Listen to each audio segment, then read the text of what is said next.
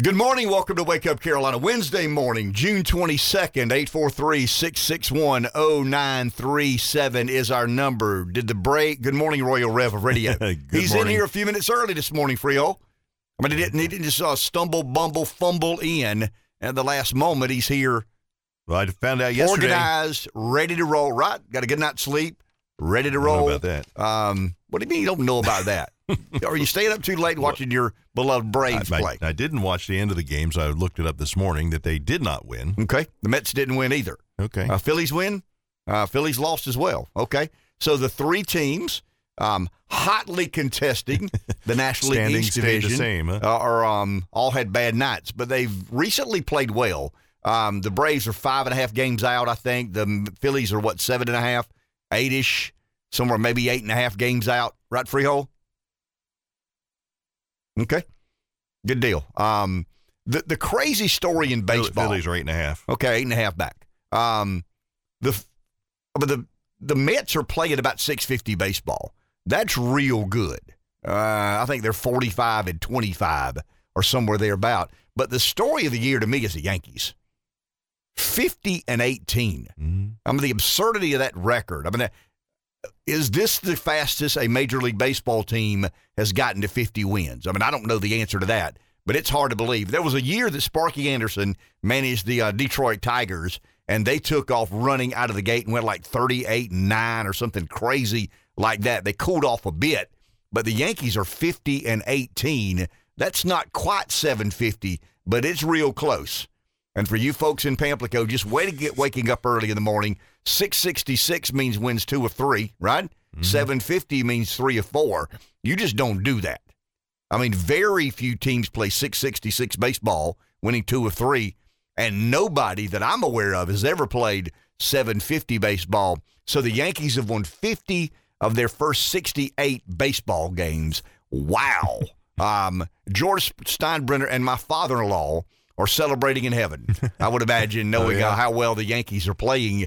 But they went out and, they got big market, a lot of money, went out and they got Judge and what's the other guy's name that hits it 50 miles? Stanton hits it 100 miles every time he swings. Exit velocity is like a rocket ship taking off from SpaceX. But what do you... Well, it is. The ball accurate. Leaves his bat. Acuna hit one last night that kind of left like you see like that. Yeah, he just kind of tomahawks it. And Chipper Jones was in the crowd, and the camera went on him right after. And Chipper's like, hitting. Okay. When big leaguers, not in all, but when big leaguers go, whoa, okay. You could tell. Yeah, he was they impressed. see that. And Stanton hit one or two. I don't watch the Yankees, but Sunday Night Baseball, I'll have it on, kind of preparing for the next week's radio. And Stanton hit one night. I'm watching the Yankees, and I just kind of put my computer down like, I got to see this again. It would be a replay. Yeah, how fast did that ball leave his bat? Real fast. Real fast. I want to say I'm proud of the show yesterday. Freehold even said, man, that was professional. There were a lot of content there. There's hardly ever any worthwhile content on Wake Up Carolina. It's but a bit sometimes entertaining. we get lucky, and it just happens. Every now and then, the stars align. The gods of politics align. Favorable forces work to our advantage. And we have a show of, I don't want to say persuasive content, but quality content. And I think yesterday was one of those days. The esteemed professors were in here at 8. We had kind of a different sort of conversation about politics and the world of which we all live in. And then Ellen Weaver came in at 9:05, and it was an hour's worth of, I thought, someone who had a pretty good grasp of the issues, someone who had a vast understanding of, if given the opportunity, what she would try and do with public education in South Carolina. There's an old adage.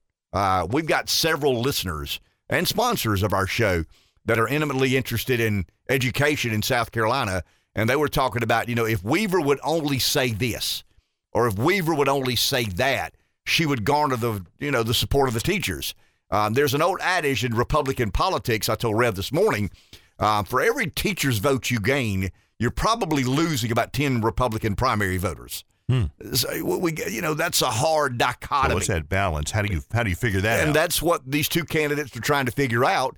Do you want to win the election of teachers, or do you want to win the Republican primary? And that's I'm not saying they're competing forces, but what teachers want and what teachers think they deserve I don't want to say it's out of sorts with the Republican primary voters, but at times they're not principally aligned, that they're a little bit conflicted one with another, and we'll see how that race plays out. Kathy Maness will be with us tomorrow at 8:05 for however long it takes, and then tomorrow night, live and in living color at the Staybridge Suites, we've got a debate. Rev and I were over at a walkthrough yesterday with Mike Page, and the hotel's been very responsive to our interest and how we think we need to facilitate and organize this debate. It's not as big an auditorium or room or venue as the Francis Marion University's Performing Arts Center. We did the 7th congressional debate there, but it'll be a more intimate setting. I don't want to say combative. I mean, I don't want anything to be combative. Kind of do. It's good for ratings. But it'll be a debate. Yeah, I mean, we don't want ladies throwing punches or anything, do we? Maybe. Just, I mean, it depends on the flow of the evening. But we agreed to make it as intimate a setting as we could to kind of centralize some of the debate. Remember when we did the state Senate race and we facilitated a debate, and but it was during COVID, and we had social distancing requirements, and we had a single podium, and you had to walk to the podium to give your comments. I would ask the question, and Jay Jordan or Mike Rickenbaugh would walk to the podium, give an answer, and it's hard to debate. I mean, there are candidates forums, and then there are debates, and I think tomorrow night is intended to be a debate, create contrast between the two candidates. What do you believe? A successful debate to me is when Maness says, "No, Miss Weaver, that's not what I said." And Miss Weaver says, that is exactly what you said, respectfully, but a little bit creating contrast between what these two candidates believe and stand for. And we hope to pull that off tomorrow at the Staybridge Suites. Airtime at 7 o'clock, if I'm not mistaken. We think we'll have one break at about the bottom of the hour. I got word last night from the Florence GOP. We need to be finished by about 8:10, 8:15-ish, somewhere thereabout. We'll preempt some of the obviously some of the late night or early evening coverage. What's that, Levin show? On 95.3. So we'll preempt some of the Mark Levin show from 7 until about 8:10, 8:15, and then we're out of there. But there should be a substantive debate. We hope it's productive to the electorate. It's a very important election. I argue it's the most important election in Republican primaries because we have to address education in South Carolina. We simply do. Carl's exactly right. Republicans paint with a very broad brush. Education is failing our young people in South Carolina. Okay, get a little more specific. Where is it failing? Why is it failing? How is it failing? You've got all these metrics. You've got all these measures. We test to certain proficiency scores and proficiency ratings. We got things like basic and proficient and advanced, in some of the education verbiage. But when you look at the state of education in South Carolina in the collective, I didn't say that, I'm not painting everybody with the same brush, but collectively and in the aggregate, we underperform, significantly underperform. Now, a lot of this is poverty related, is socioeconomic driven. We talked a little bit yesterday about the breakdown of the family. On Father's Day, I read this in the National Review. 35% of kids going to public education, going to school in the public education system in America today, go from a single-parent family. 83 or 86, I can't remember the number, either 83 or 86 of the 35% come from a home with no father. The fatherless student, and, twice as likely to be in trouble, some sort of truancy or discipline issue, about 4 times as likely to have failing grades, just underperforming, and several different factors and fronts. And but once again, as Weaver said, and I would imagine Maness says, I'm not the superintendent of education that's going to argue if your kid doesn't come from a two-parent family, they can't come to this school. That's the fundamental difference in public education and the private sector. We talk a lot about business principles, business notions, and ideas integrating themselves into public education. I think we need to do that. I mean, I think there should be more business applied, or the mindset of a business person applied to education. But you certainly can insist that kids come only from two-parent households, you kind of take them as they are. What are you smiling about, Freehold? You kind of take them as they are. What do you?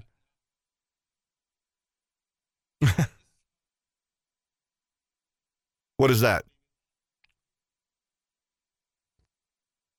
Oh, did I? Well, but I get animated when I start, I never did that until Trump did it. And I'm a Trumpster. Then it was cool. Now it's cool to do the old thumbs up. I remember one day, my son had too much to drink, and we were somewhere, and I was just on his butt. I mean, there was something we were to do as a family. He went and played golf with his buddies. He's 20, I would imagine 25 at the time. He goes and plays golf at about 1 o'clock Saturday afternoon with his buddies, knowing that we have a particular family gathering and commitment we've made late Saturday evening. So I am ripping into him. I mean, I am just letting him hold it, and he gives me the old thumbs up, like, attaboy, Dad. And it was all I could do to not tear him into a million pieces. I have never been as bothered by the old thumbs up. And this glaze in his eyes like, yeah, and I'm like, I wanted apologies. I blew it. You know what I mean? Now, that came the next day. But in that state of inebriation, he was not too respectful of my opinion at the time. Now, I know I'm the only one that deals with family issues. I know you conservatives out there in Republican land, you've got all of your affairs in order. I mean, you never deal with any of the imperfections that the unwashed like I do. Well, maybe that's me. Maybe that's the reason I'm such a MAGA guy, such an America First guy. I am completely and totally unwashed when it comes to those sorts of things. But when Frio said, I've never seen you do the thumbs up, all I can see is my son, across the yard giving me the old thumbs up. I ran across that yard like a golden retriever going after a tennis ball. And about 3/4 of the way there, I think he was like, oh, crap. I mean, this is not typical, Anyway, and then, as I said, now my family can go from Camelot to Cops back to Camelot, from Cops to Camelot back to Cops in about a nanosecond. 843-6610937 one more thing about is our number. The debate for tomorrow night. It is open to the public, so we are putting together chairs to accommodate some audience members. So while there is room, as long as there's room, whatever you say, while supplies last, I guess. So we're not selling tickets? First come, first serve. No. Okay. No ability to get tickets or anything ahead of time. But if you're interested in seeing it in person at the Staybridge Suites in their meeting areas, then you can come over there. I think, try to get there in plenty of time to be seated, and because we go on the air and everything starts promptly at 7. The one thing we've done, and this is a little bit self-congratulatory, not just for me, but for all of us here at Community Broadcasters, we're not the big market. I mean, we're not. I mean, the biggest markets, Ref could talk about radio. I'm talking about Republican voters. The two biggest markets in South Carolina are Greenville and Horry County.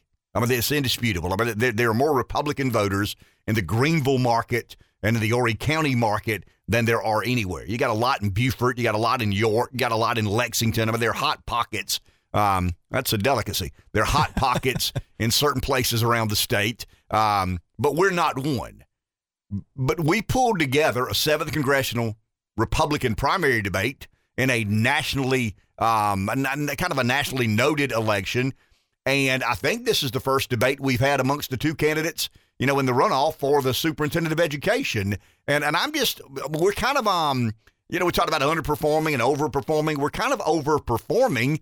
And it's hard for me to believe that somebody who does what we do in Greenville or in Horry or in Lexington or in York County are not doing what we're doing. And I can explain to you why, because it gets a little bit complicated. It gets a little bit, there's a lot of work involved in this. You got to kind of, you got to push candidates to agree to this. You got to hold their feet to the fire. You got to work with these campaigns managers and consultants who are so full of themselves. So you got to kind of kiss their ring a bit to get them to agree because they wonder if you're up to something.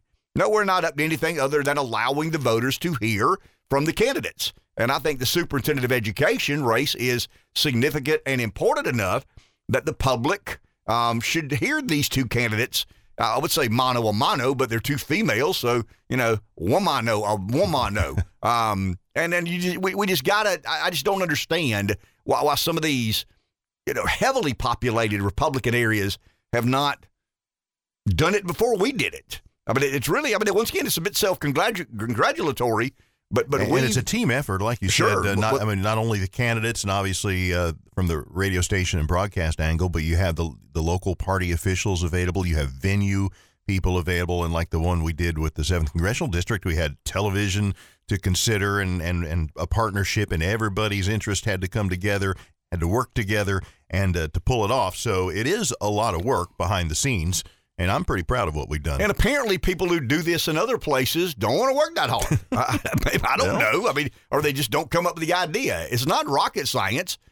You got a hotly contested superintendent of education race in a state whose motto has traditionally been, I miss sarcastically, thank God for Mississippi. Mm-hmm.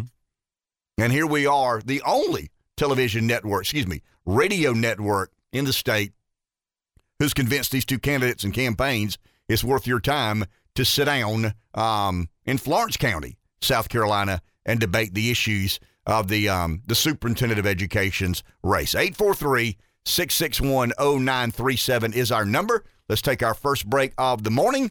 We'll be back with our first caller of the morning. Back in a minute. 843-661-0937 is our number. Let's go to the phone. Someone's there. Good morning, Breeze. You're on. Hey, guys, Kitty, y'all are right. We've got to clean up our state.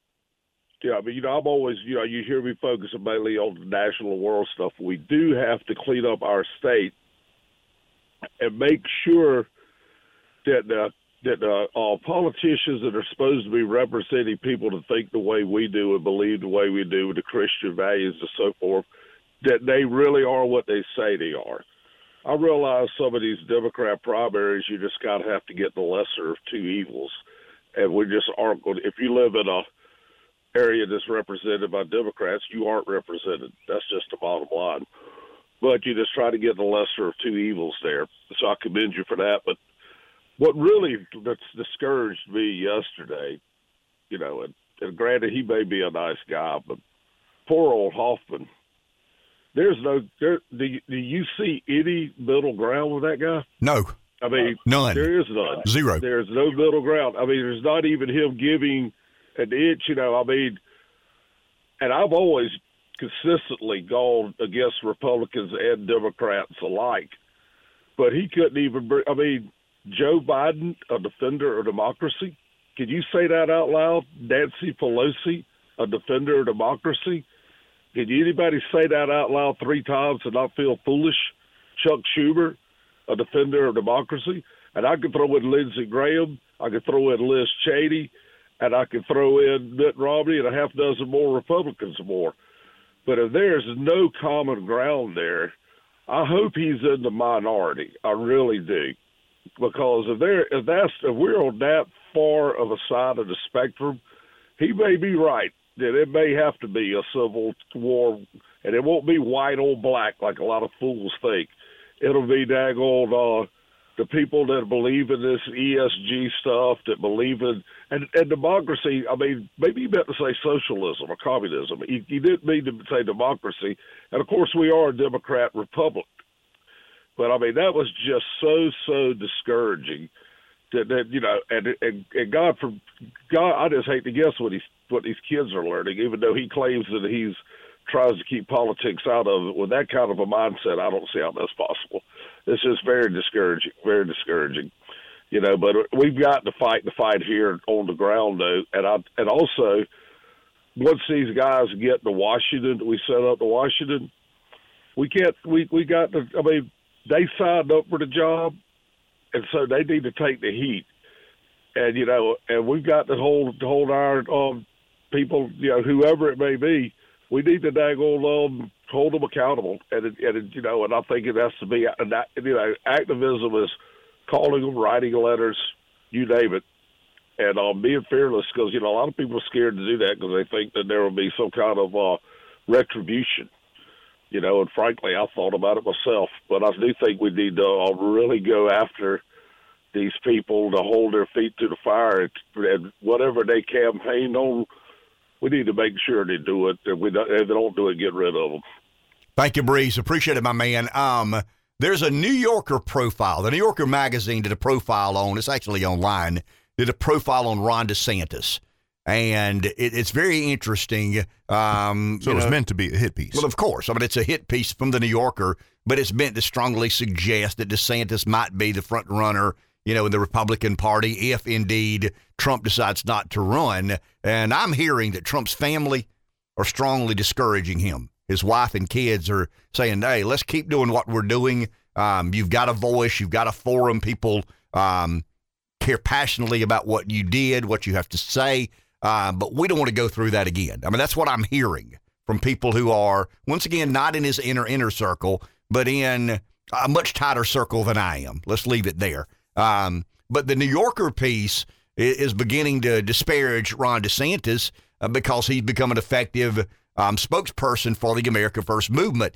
But in the piece, in the article, there's a quote by a guy who was a former chief of staff to Governor Bob Martinez, who most would call a moderate Republican. I want to read it because Jeremy Carl actually tweeted this out Saturday or Sunday that I read. GOP leaders appear to be happy to follow this new movement. There's always been an element of the Republican Party that was backcrap crazy. Didn't say backcrap, but I'll say it. Backcrap crazy. Max Stepanovich, the chief of staff to Governor Bob Martinez, a moderate Republican, told me. They had lots of different names. They were John Birchers. They were movement conservatives. They were the religious right. And what we did and we did what every other Republican candidate did. We exploited them. We got them to the polls. We talked about abortion. We promised trade policy differences, and we did nothing. They could grumble, but their choices were limited. So what happened, Stepanovich continued, Trump opened Pandora's box and let them out. All the nasty stuff that was in the underbelly of American politics got a voice. Now, he refers to the movement as the nasty underbelly. I disagree with that, but stick with me. All the nasty stuff that was in the underbelly of American politics got out. What was 35% of the Republican Party is now 85%, and it's too late to turn back. So he's accepting, as an establishment Republican, that we're not turning back. We're not going back to the days of just telling people what they want to hear and expecting them to come, that's exploitation. I mean, the Republican primary voter has been exploited for a long, long time by a lot of different people who could have cared less about your plight in life. That they never had or gave any consideration to what you believed. They gave you lip service because they needed you every 2 or 4 years, and you were kind of a loyal robot. I mean, robotically, you showed up at the poll. You voted for the Republican. You kind of, I voted sticker on your shirt, a GOP hat, or pin on your lapel. But those people never cared for you. They never appreciated the policies that would advance the common man, the American middle class, the American working class. And Mark Stepanovich is simply admitting that. Well, that 35% is turned into, he says 85. I argue 65. I argue 2 and 3. Republicans identify as America firsters. They've embraced the MAGA movement. They are not going back kicking and screaming under any circumstance or situation. Are they going back to their loyalty for the Bush Doctrine, the Romney Plan, the John McCain of the world? And, that's kind of that's a kerfuffle. That's a fundamental disagreement the party has with its voters today. Now, here's where Trump goofed up. Because in the article, I went and read the New Yorker article. And they go into kind of specific in detail about Trump and the mistakes he made. And I've often said this. The Trump voter was America first. No question about that. But when Donald Trump hired Reince Priebus, there's a guy named Reince Priebus, representative of the America First movement. And Priebus, he served the president, I guess, admirably. But he was allowed to appoint a lot of people in different positions within the government. And then you got Jared Kushner. Kushner's a limousine liberal. He's not an Orthodox America First conservative. I think Trump's message was in contradiction to the people implementing policies. Trump held these generals. It's almost like an infatuation he had with some of these generals. We've heard him talk about the American military in a way that's there's an odd infatuation that Trump seemed to have with military leadership. almost like I want to be Rambo.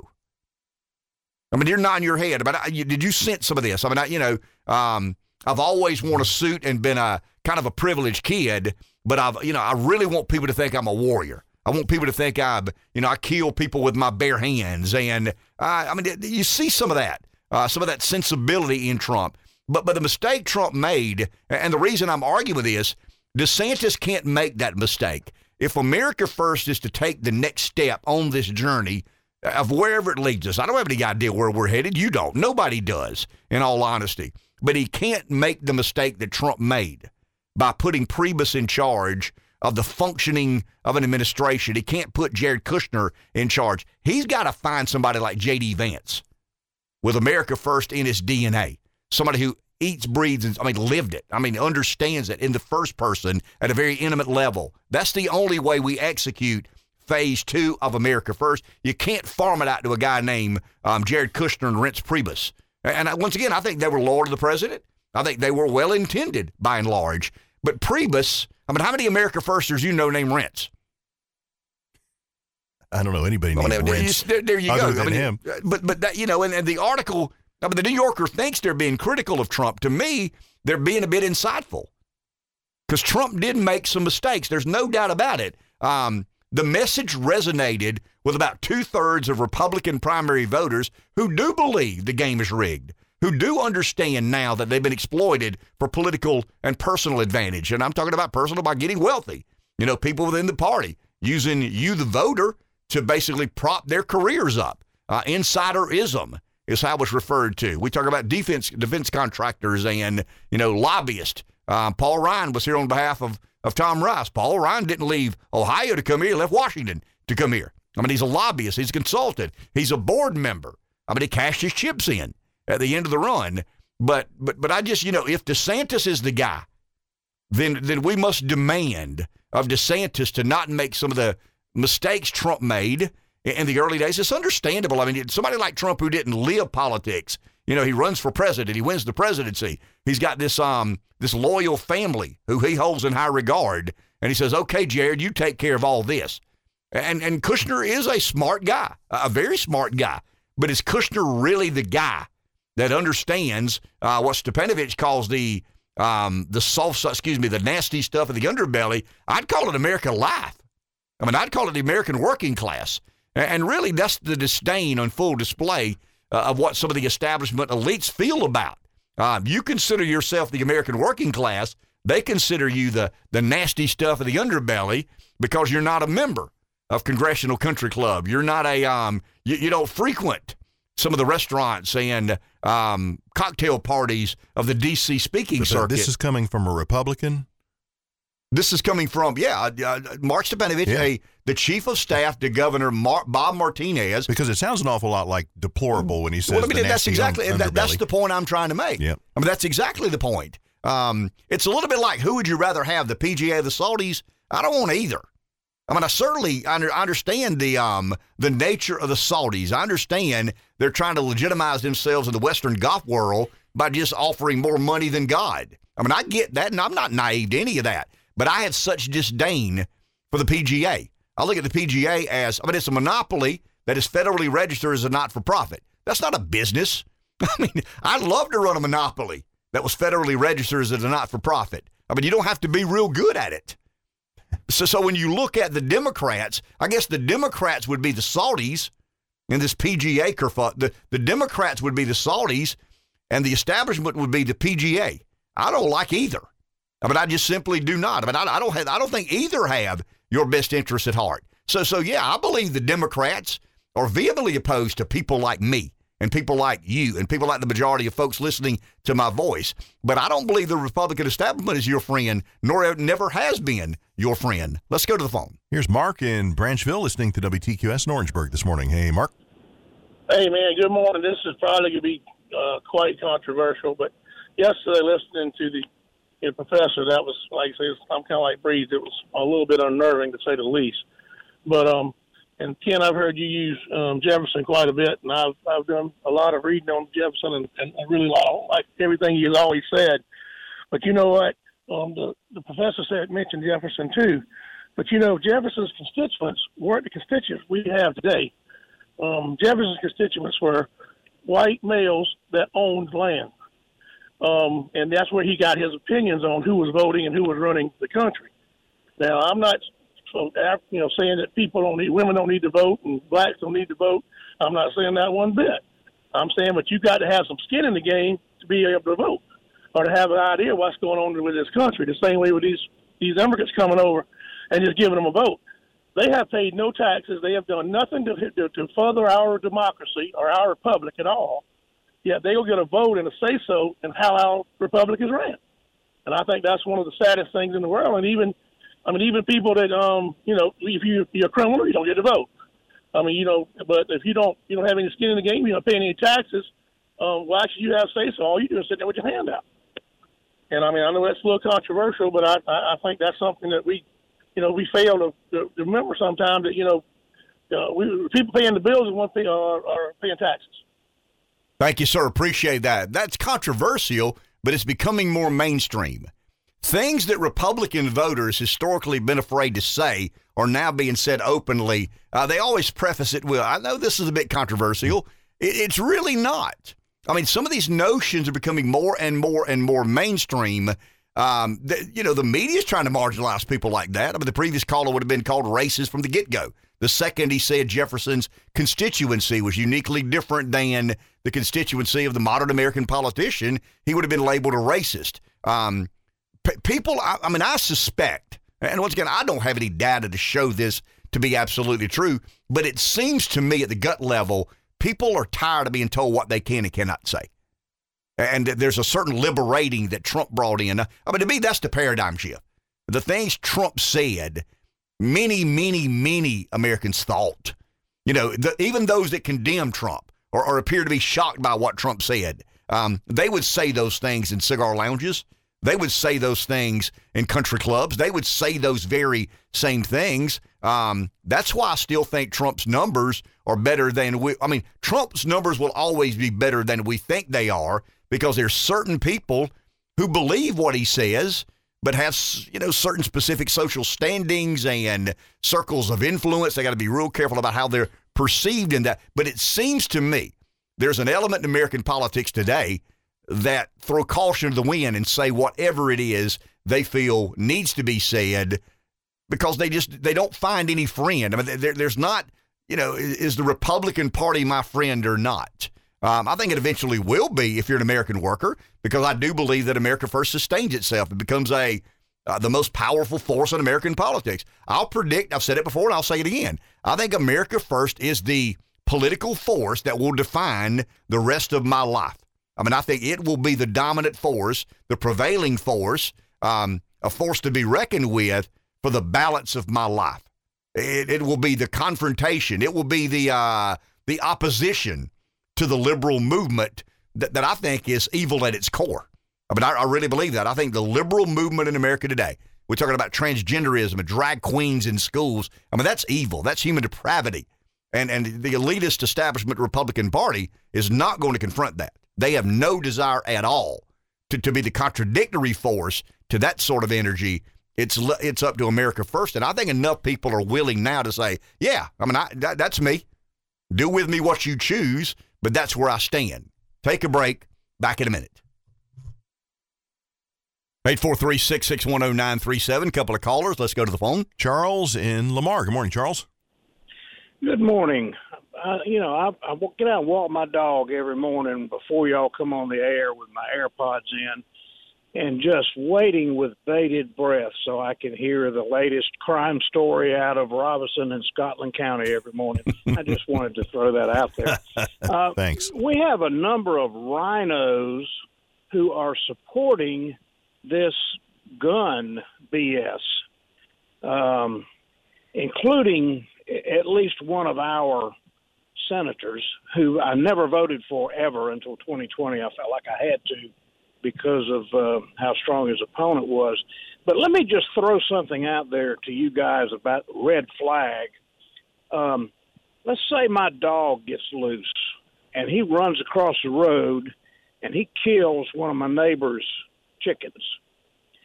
And my neighbor doesn't call 911, but he calls the main number at the sheriff's office, and he says, this guy across the road from me is kind of crazy. I know he's bought a bunch of guns recently, and the FedEx man delivered 300 rounds of ammunition to his house last week, and he's really a threat to society.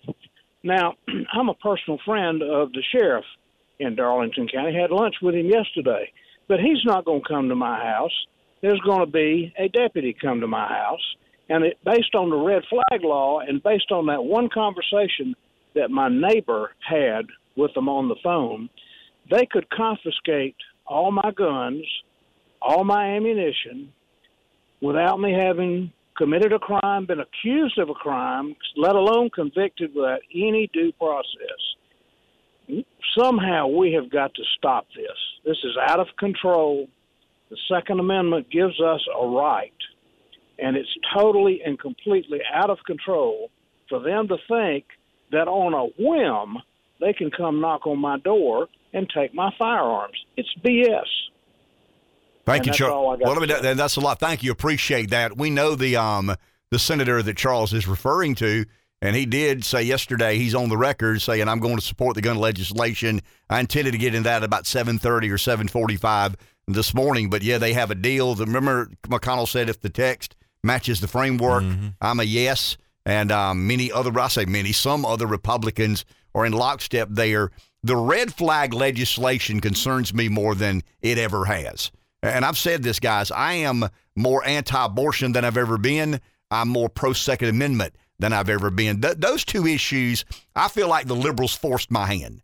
I mean, I did believe there had to be a certain degree of pragmatism when it came to the Second Amendment. I've always felt that, I don't want to say moderation, but pragmatism. Some of the background checks, some of the ways we keep guns out of the hands of dangerous Americans, I thought was a sane and reasonable position. But when you're dealing with unreasonable and insane people, you can't acquiesce. You can't give in.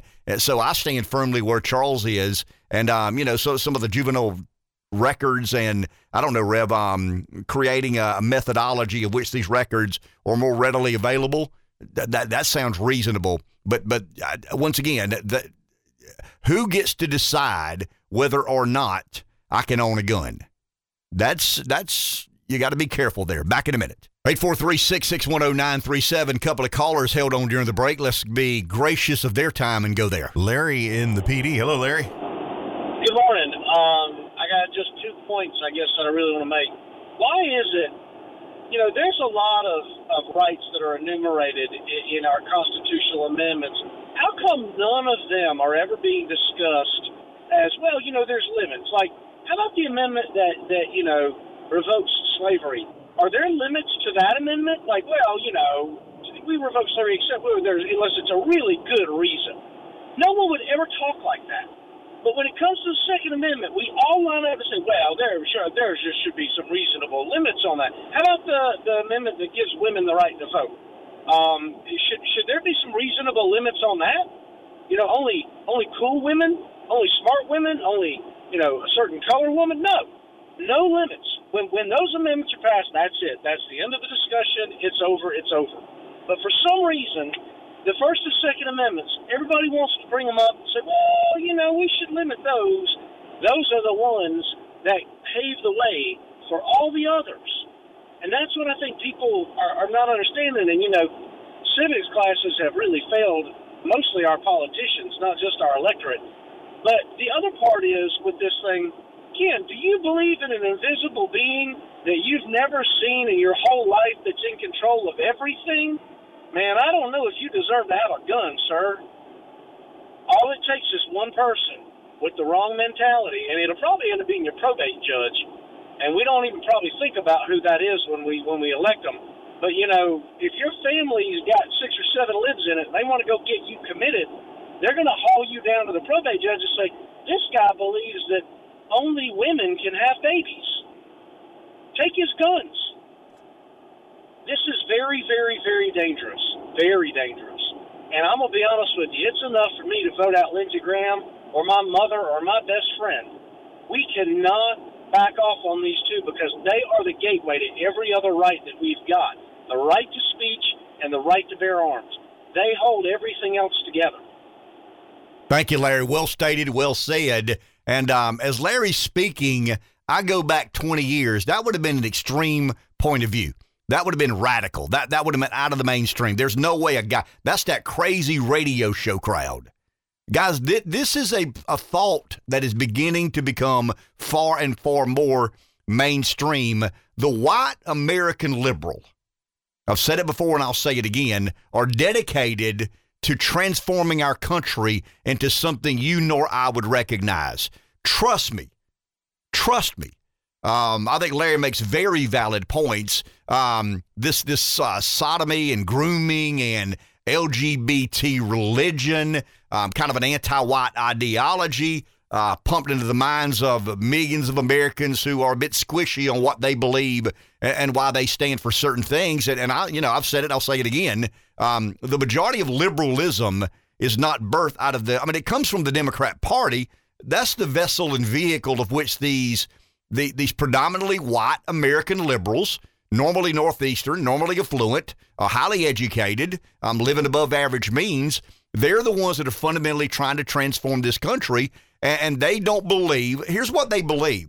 They believe expressly that they have the right to speak. You do with limitations. They have the right to defend themselves. You do with limitations. Madonna has bodyguards. Madonna has guard houses on her compound. Madonna can afford that. I'm not offended that Madonna has bodyguards. I'm not bothered at all that Madonna has, she's my guy. I don't want to be hypocritical here. Springsteen's home has a guard shack at either entrance. I've seen videos of Springsteen walking on the beach and about three guys nonchalantly walking around. They looked as if they're kind of blending in. They're not. They're there to take care of him, to make sure he's protected, he's guarded, he's not threatened. It's the rules for thee, not for me. That is the mindset of what I call the predominantly white American liberal, highly educated, normally a little more affluent than most, and they honestly want to transform the country. And to transform the country, they need you to be quiet and not able to defend yourself. That's not fringy, guys. That's not extreme. Forget the LGBT religion or the anti-white ideology for a second. They believe it is necessary for you to not be allowed to say whatever it is you believe and for you to not be able to defend yourself as the Constitution has afforded you. They are the reason I am as close to a Second Amendment absolutist as I've ever been. And if we keep heading down this road, I'll be convinced before long to do away with background checks and some of the red flag. I do believe it's sane and reasonable if you're dealing with an honest foe. In other words, if we're having an honest, genuine debate about safety and violence and keeping Americans safe, I think if you believe both parties have a genuine interest in that there's a reason to discuss amicably some of these issues. But I don't believe they're honest brokers. I don't think for a second it's about violence in schools or keeping Americans safe. I think it's to transform America.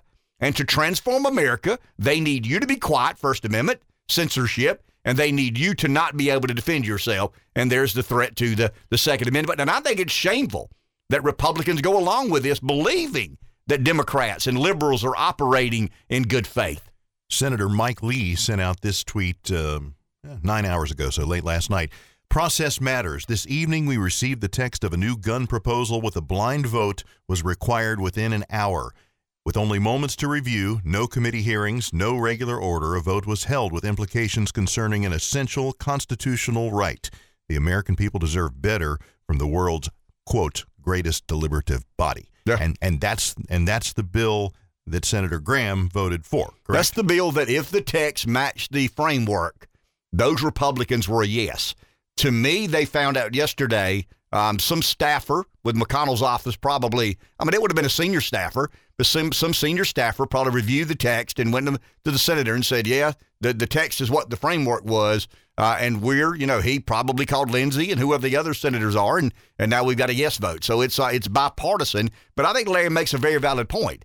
Why aren't we negotiating on some of the things liberals? In other words, with the IRS, why are we debating 38 or 35 effective tax rate? Why aren't we debating abolishment of the Fed, abolishment of the IRS, and I'm so accustomed to saying abolishment of the Fed, abolishment of the IRS, or 38%. I mean, why is our starting point at 35 and theirs is 45 and we end up at 38.6? Why is ours not the abolishment of the Fed? I mean, if we're truly conservative, if we're truly pro-American, if we believe that government is subservient to the people, then why are the Republicans, when it comes to tax policy, not saying, well, okay, your starting point is 44% marginal tax rate. Ours is 0. In fact, ours is abolishment of the IRS. To take that amendment out. Yeah, the amendment to raise revenue via income tax. We want to start. Our starting point is the abolishment of that, because they're go along and get along Republicans. Let's go to the phone. Carl in the PD. Good morning, Carl.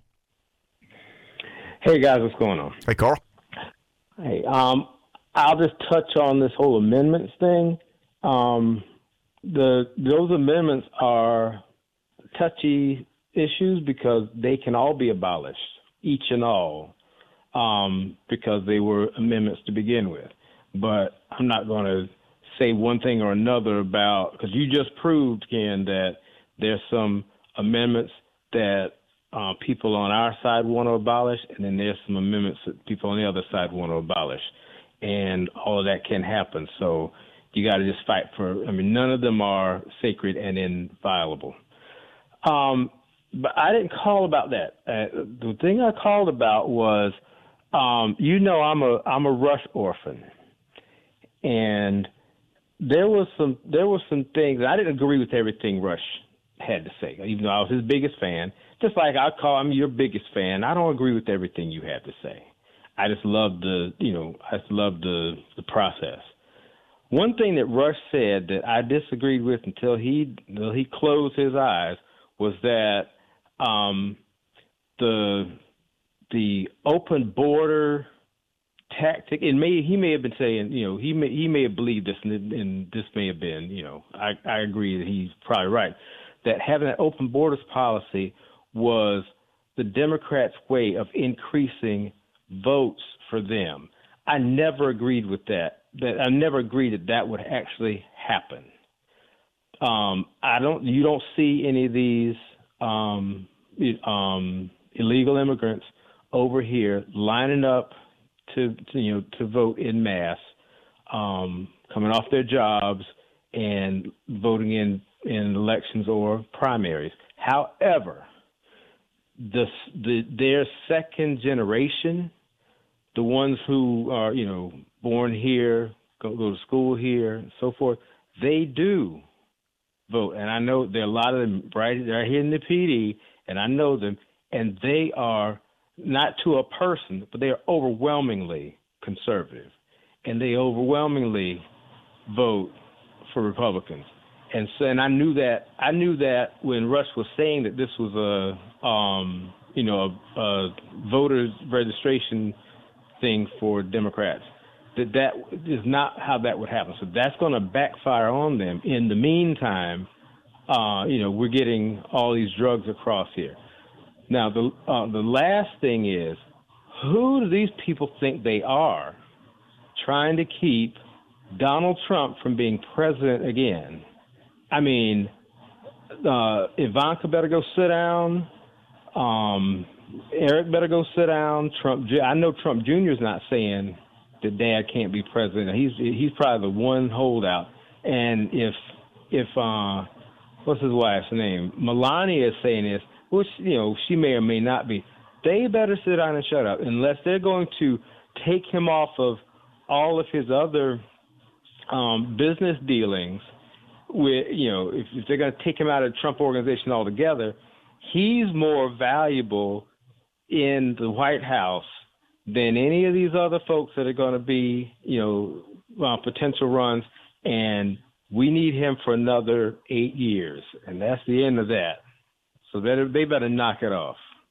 Thank you, Carl. Appreciate that. Once again, I'm repeating things that I hear, folks. I've got a source who is not in Trump's inner circle, but I would say he's in Trump's, he's on the periphery of the inner circle, and he hears things, and he tells me certain things, and there are other things he won't tell me, but he tells me that a lot of the Trump family are discouraging Donald from running again. Now, once again, I don't have that on solid sources. That's a friend of a friend of a friend. Take it for what it's worth. I mean, we got to believe there's some family conversations being had about whether we want to do this again or not. And apparently, it's pretty obvious who choice 2 is. I mean, I think we've had this big debate about if not Trump, whom. I think that's pretty well settled right now amongst Trump voters. I mean, Republican primary voters may have a different take. Larry Hogan and some of these other guys you've heard about. Good luck with that. But it seems that the Trump voter says if not Donald, then Ron DeSantis. I mean, I could probably be as supportive of DeSantis, maybe not as passionately supportive. In other words, I don't know if you see DeSantis flags in beach parades. You know, I mean, I think that's a one-time phenomenon. I mean, I think there's a certain, I don't know, we have a certain celebration that people have internally and externally when they fly the Trump flag at the boat parades. And I told you, I went to a funeral in Pamplico last week, and there were Trump umbrellas at the funeral. I mean, it was hot, it was outside, it was muggy and humid, and people brought umbrellas to stay in the shade. And I'll be damned if 2 of them weren't Trump 2020 umbrellas. The guy that we buried, I think I said this on the radio, the guy we buried was in my family business 45 years. I don't know my father's business without this guy there. Died at 66 years old, far too young, had some medical complications. Anyway, since Trump got elected in 2016, I don't think I ever saw him without a Trump baseball cap on. I mean, it wasn't the Make America Great Again had every time. I mean, he had a selection. He had a kind of a, this choice or that choice. It was Keep America Great, Trump 2024.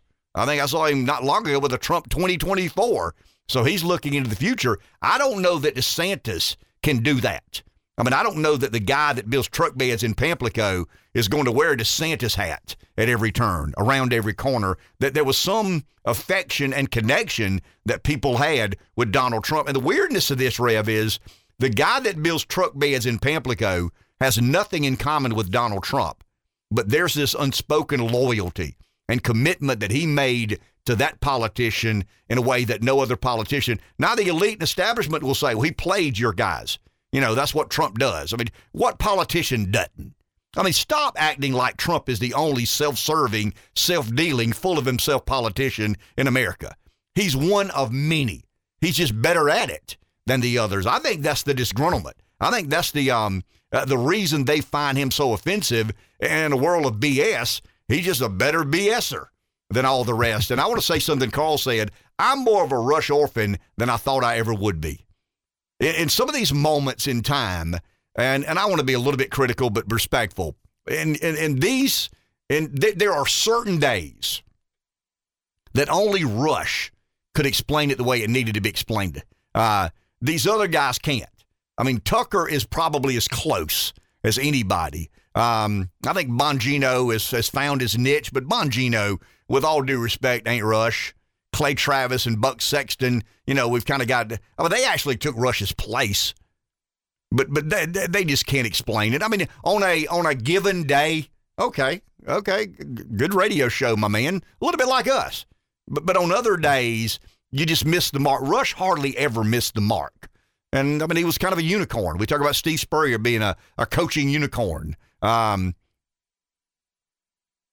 was a media unicorn. It's just hard to, and I know there have been, a handful of days in the last couple of years that I just wanted to turn the radio on at 12:05 and hear Rush explain it the way I knew it needed to be explained. A lot of us have these thoughts. We understand with clarity exactly what we believe, and we're convinced we're right, but it's hard to articulate. Some of the smartest people in my world don't do a great job of articulating themselves. A certain person comes to mind now, far brighter than I'll ever think about being. If we took an IQ test, he'd lap me. I mean, he would run circles around me, but when he tries to explain himself, he kind of gets in his own way. And you leave the conversation saying, he's that smart, but can't explain it any better than that. Limbaugh just never, ever didn't explain things exactly the way they needed to be. He was wrong, and I think Carl's exactly right. The one beef I have with Rush, Carl has one beef. The one beef I have is corporate America. I think Rush didn't want to believe that corporate America had so distorted capitalism in the name of American prosperity. I've never been as big a fan of corporate America as Rush was. And I would imagine if Limbaugh were here today, he'd say, well, I'm a pure capitalist. and pure capitalism. I say, okay, how do you support corporate America? If you're a pure capitalist, you'd probably be a little bit more anti-corporate America, because what they've done is spend an enormous amount of money to do what? Distort capitalism in a way that, so yeah, I mean, Carl had an issue with the border and some of the immigration thoughts that Rush had. I had a big issue with him always defending at every turn corporate America in the name of capitalism. Let's take a break. We'll be back in just a minute. We don't condone it, but we like it, Freehold. That was a good one. Okay, we don't condone it, but we like it. I kind of condone it at times. I think it's necessary at times. There's the spirit of Thomas Jefferson alive and well. Let's go to the phone. Here's Verd in Marlboro County. Hey, Verd. Good morning, man. How's it going? Morning, sir. You sound a little better. I'm getting there. Still struggling a little bit, but anyway, we'll get there. Ken, back to yesterday, you did a great job on the interview with Ellen. I've been in politics a long time, and I don't think I've ever heard the questions you asked and the delivery that Ellen gave. I don't think I've ever heard a politician give a better interview than she did yesterday. She was sharp, up front, never hesitated in her answers, and I think she dispelled any rumors yesterday that she definitely is the person we need for Superintendent of Education in South Carolina. It was just a great interview, and I've had a bunch of people. I put a bunch of stuff up on Facebook, and everybody has said the same thing, that they didn't know anything about her, but when they heard that interview that you gave with her yesterday, it pretty much they decided who they were going to vote for. She's got work ahead of her. I think her opponent had, if I'm not mistaken, about 101,000 votes, and she got about, 78 or 79,000. So there's a deficit there, but that's not uncommon. I mean, will there be a consolidation around Verd? You can tell better than I. I think she's arguing that she's the true conservative Republican in this race, the reform candidate in this race. So we'll see whether the candidates that didn't make the runoff, if their supporters will consolidate around Weaver. Is that the way you see it? Mr. Bledsoe, the third place finisher, he got 47,000 votes, and he endorsed her the next day. So that throws her way over the top, and I think a lot of his supporters will get around Ellen. But, Maness has been in the system for 28 years, and we're 48th in the country. And she's part of the problem and never been any part of the solution and stuff. So she's been in there for 28 years and has got us 48. So, no, she's status quo, and I think the people in South Carolina, it's time for us to change the education system in the state, and there's only one person that's going to do that, and that's reformer Ellen Weaver. Thank you, Verd. Appreciate it, my man. Hope you keep getting better. And, Verd probably can't be there tomorrow night at the debate. Thank you, my man. Good to hear from you. Let's go to the phone. Someone else is there. Our next caller is David in the PD. Hello, David. Hey, good morning. Hey, Ken, how about this name? Yesley Vega, District 7, Virginia, from yesterday. Mm-hmm. Congress. And guess who took over that seat officially yesterday? Mayra Flores. And I was encouraged. I saw an interview, Winsome Sears, the Lieutenant Governor of Virginia. So that whole narrative of what I call stale pale male, Republicans doing a good job with that. And you've uncovered what I call the elitist pale males that are affluent and northern and woke. They're opportunists, so they always try to paint us in that corner. So guess who we're voting for? Because what always bothered me, you remember that Gillespie ad what was that, about 5 years ago? Mm-hmm.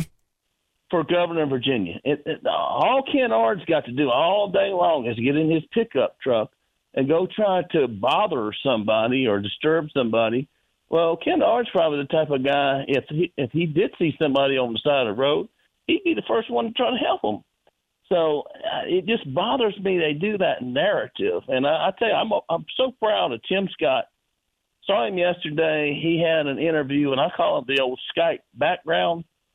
And this is what I love about Tim. He's got the South Carolina flag, the U.S. flag. He had a picture there. I guess it had a cross on the flag. This is Christian, and he had a Gamecock helmet. So I guess he's been out to Iowa. Would you not vote for somebody like, if you had a binary choice, would you vote for Biden or Tim Scott? I mean, these people up there, these Northeast people, they try to make it into these simple things and they're the true racists. They are the true racists. I'll leave it at that. Thank you, David. Appreciate it. Talking about, I want to get back to some of the gun control legislation. I said that we discussed that at length. You know, I've got, it's not my job, but, and I don't want to call any names here, but there are 2 candidates in South Carolina today that I think Lindsey Graham should be afraid of. I really believe that there are 2 candidates. He's been lucky and probably very strategic in not drawing the sort of opponent. But the U.S. Senate did vote yesterday to advance. It's a procedural vote. They advanced what they call it as bipartisan gun control bill. 14 Republicans supported the bill. And you can cut it, slice it, dice it, discuss it, debate it any way you'd like. But it is a firearm restriction bill. It is I don't want to say it's an assault. I would imagine the NRA will call it assault. Maybe they won't use that word. An insult to the Second Amendment. But in all reality, 14 Republicans have agreed procedurally to advance a bill that does support firearm restrictions. That's the language of the bill, I think, is 80 pages, 64 to 34 vote. And that's kind of the crucial step in getting the legislation to a place that it can be voted on. In other words, that breaks the filibuster in the Senate. 64 senators allow the bill to advance. Then it'll come up for an official vote. And it'll need, 10 Republicans? You got 50 Democrats, 10 Republicans. Now, it'll be interesting to watch the 14 Republicans that allow the procedural vote to advance the bill, in other words, break the filibuster. Will all 14 of those Republicans vote for the bill? Don't have any idea, but Lindsey Graham is one of the 14. And Lindsey's cut both ways with our audience and Republican primary voters in South Carolina. We shall see how it plays itself out. Now, I've not read all 80 pages of the bill. I didn't have time yesterday afternoon, but the gist of the bill, it expands background checks. It changes the age. It changes the background check requirements for gun buyers under the age of 21. That's kind of in the minutia of the bill. It offers incentives, grants, carrots, bribes to states for implementing their own red flag laws. That there is something in here about additional funding. I would imagine Senator Graham will argue. We've not been able to get him on the show here in a long time, not running for office. It's amazing how those guys will come on with you when they're seeking your support, and they're too busy to come on local broadcasting when they are in Washington doing the country's or transacting the country's business. But I would imagine Lindsey's office will argue that this was kind of a trade-off for the additional funding for school safety, addressing the mental health issue in America.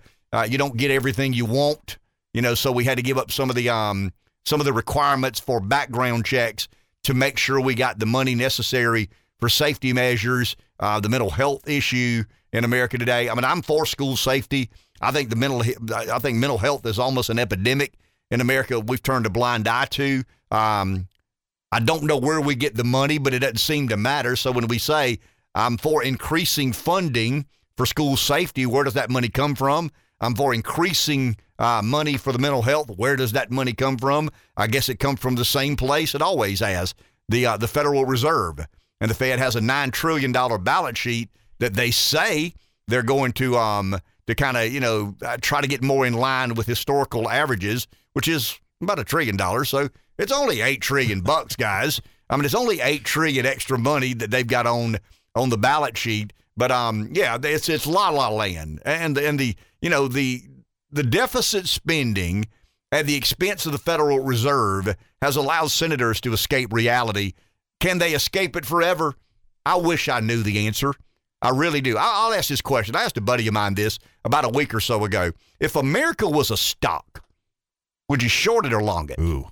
If the United States of America were a stock listed on the New York Stock Exchange or the NASDAQ, would you bet long or would you bet short on what it's worth today as compared to what it'd be worth, 5, 10, 15, 20 years from now? It might sound unpatriotic to answer that question. Well, it'd be hard to long it. Right. It would be real hard to say, that looks like a good investment. Can you send that? Buffett said Lehman got offered to him in the darkest days of the financial, the finance, the subprime lending fiasco and housing disaster, the economic meltdown of 2008. Buffett said he got a call from Paulson, who was Treasury Secretary, and asked him to look at the books on Lehman. Was he interested? And he said it only took him a minute. Now, Buffett's real good at looking at financial reports and, well, where are there? Here we go with the word. Where are the red flags? Where should I be alarmed? Where's the creative accounting taking place? And somebody like Buffett can probably see that, obviously, a lot faster than I can, and probably naturally gifted to see that faster than anybody else would. But Buffett said real quick, no, we're not interested. We don't. Might have been Bear. It was either Lehman or Bear Stearns that they were offered an investment opportunity by Hank Paulson, and Paulson was leaning on Buffett hard. We need this to happen. We don't need this domino to fall because of this. So it's probably Lehman. If this domino falls, there's contagion here. There's a likelihood that others begin to fail. If you gave Buffett, it's an unknown company, unnamed company. It's not confidentiality and all these. You're not allowed to say who the company is, but it's the balance sheet of the United States of America. Does Buffett invest Berkshire Hathaway capital or not? I think we know the answer. If he didn't invest in Lehman, he damn sure isn't investing in the good old US of A when you look at its balance sheet from a practical perspective. Let's go to the phone. Barry in Cheraw. Morning, Barry. Hey, good morning, guys. Ken, you can see I couldn't hardly sleep last night. I was so furious with our great pride-leading Lindsey Graham, Pride Month leading Lindsey Graham. Ken, can you elaborate on? You might not want to mention names, but when is these people going to come to? Their name's going to come out for the 2026? Because I'm willing to give them $100 every month towards their campaign, towards getting Lindsey Graham, that feckless senator from South Carolina, out.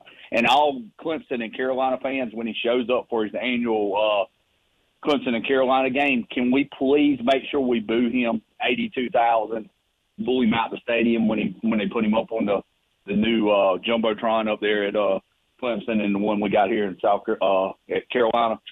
So, Ken, did you see the video, changing subjects, the video yesterday of the law enforcement in the hallway for 58 minutes with a shield and high capacity? Yeah.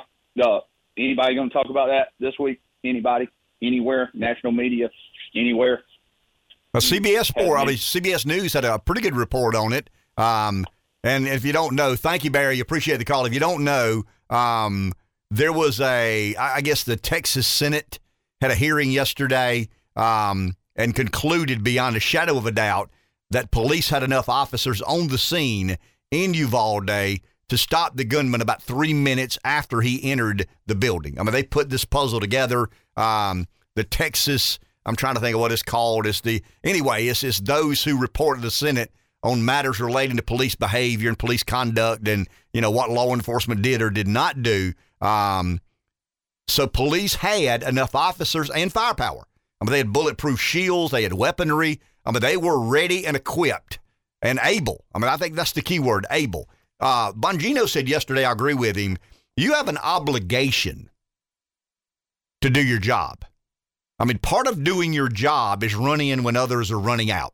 You signed up for that. I'm sorry. I mean, it doesn't mean you got to be stupid, and it doesn't mean you try to get killed, but you accepted that responsibility, and most law enforcement officers do that. But the commanding officer, and this is, once again, the report, and it's a scathing report.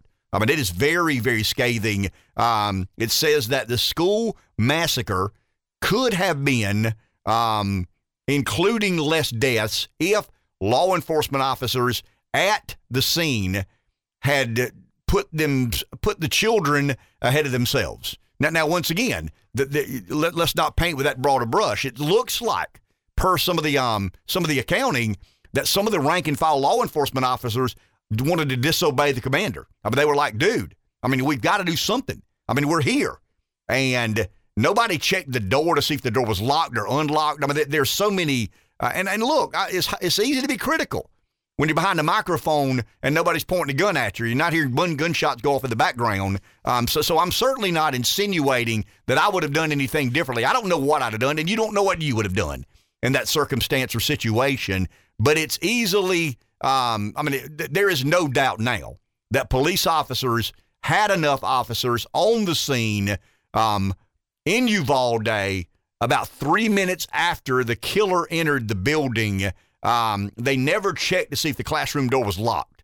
That's just an abject failure.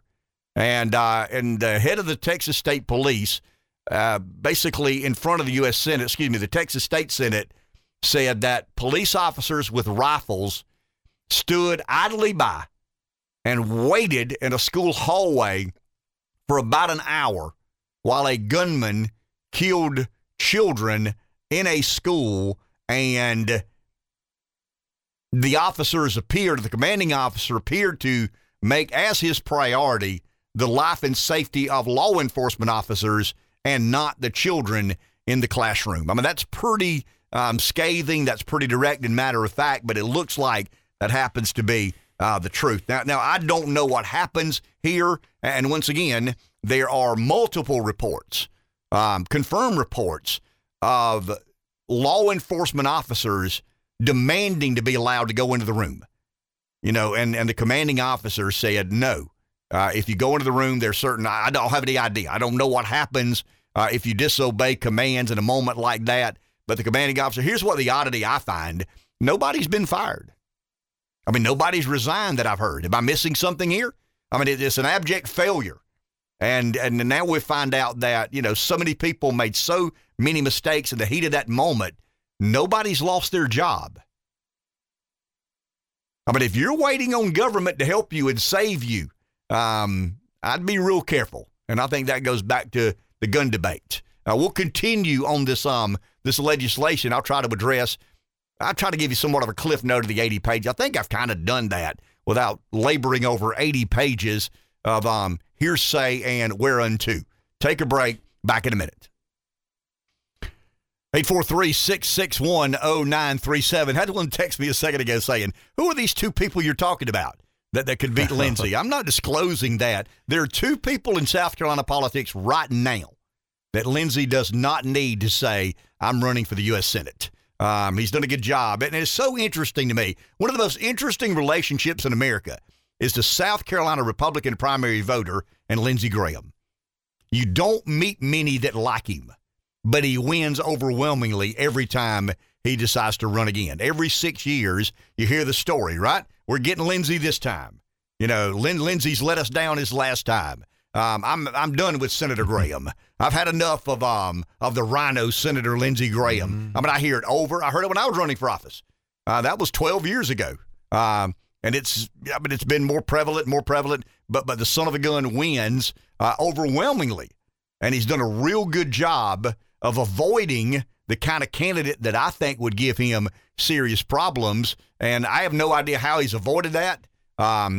Has he had surrogates to go talk to these people to convince them? Yeah, find them something to do. Find them a gainful, a gainful employment opportunity. Don't have any idea how they've done it, but kind of inside baseball. I'm not the only one that knows these two. It might be three that would be Lindsey's worst nightmare if they did indeed decide to run for the U.S. Senate. But Lindsey's always, dare I say, walked to the beat of his own drum. He's been somewhat of an independent-minded voice in Washington. There's some things I like about that. The gun legislation, is that a bridge too far? Don't know. We've heard from two callers this morning vehemently opposed to this, and I think Larry made a very valid point, and I've always said, let's take taxes, forget gun control, forget freedom of speech. I mean, I know we can't, but let's set those aside for a second, because we've had this debate, shall the right to free speech be infringed upon? Shall the right to gun ownership be infringed upon? Well, I mean, of course they can. They have been. You can't yell fire at a theater. I mean, we've decided that. You can't have, if this law passes, that there will be another requirement made of people who decide to own guns. So, but let's take taxes as an example. The Republican Party, if it were truly representing the interests of its base and the people who put it in positions of power and influence, they would start by saying, hey, where are you guys on taxes? Well, we believe the highest margin of rate should be 52%. Well, that's absurd. And then the Democrat says, well, where are you? We're starting at abolishment of the IRS. I mean, that's where we are. But what we've done is we become creatures of Washington. we don't want to be unpopular, don't want to appear to be on the fringe. Let me ask you, is taking more than half of someone's income more radical than abolishing the group that is responsible for collecting that money? I mean, help me with this. I mean, we talk about the Fed, right? I mean, I've always said abolishing the Fed is less radical than the model we're currently operating under. The way we fund our government is far more radical than the abolishment of the Federal Reserve. But once again, these organized and elite establishment forces have convinced the masses that this guy's a radical. Is confiscating 52% of someone's income more radical than abolishing the IRS? But we've given in there. I mean, we just allowed that to be normalized. And now we're having a debate about, is 36% enough? Surely you're not going to talk about 33%. I mean, you good conservative Republican. You really believe 33%? I mean, imagine that. We're talking about productivity. We're talking about, how people get paid to be productive and contribute to the GDP. And conservative Republicans start at 35% or 33%. Let's use that number. I think 31% is the number. So conservative Republicans believe it's reasonable for the IRS to take one of every $3 you make. I mean, that's kind of where we are. And the Democrat says, no, it needs to be one of every $2 you make. So we're having a debate in Washington about taxes. Should you take one of every $3 I make? That's the conservative position. Or should you take one of every $2 I make? That's the liberal position. The conservative position would be, do you or do you not get as much as God? And I think tithing is 10%. The government deserves 3 times as much as God in heaven. Abolish the IRS. Well, I mean, right now. I'm telling you guys, this is where we're headed. I don't know how long it takes, but we're headed that way. Back in a minute. 843-661-0937, hour number 3 on a Wednesday morning. Let's go to the phone. Someone's there. Steve in Florence, good morning. You're on the air. Hey, morning, guys. I don't really think these red flag laws are going to really go anywhere. I don't think people should worry or freak out about them too much because it really depends on who shows up. It's police; they're going to be there to investigate. It's the ATF you got to worry about when they kick in your door at 3:30 in the morning, and shoot both of your dogs, and you got to go to work on them. But I think that's how that's going to go. And the other thing to worry about is the Biden administration just shut down Remington of selling surplus ammo because they have that government contract. So that's 30% of the ammo off the market, and they have a new contract with SIG to transition their the M4 to the SIG Spear, I think it's called. They went to a higher caliber of gun. So ammo is going to get a little scarce here pretty soon, and I'll take that off the air. Thank you, Steve. Appreciate it. So who does Steve remind you of, Rev?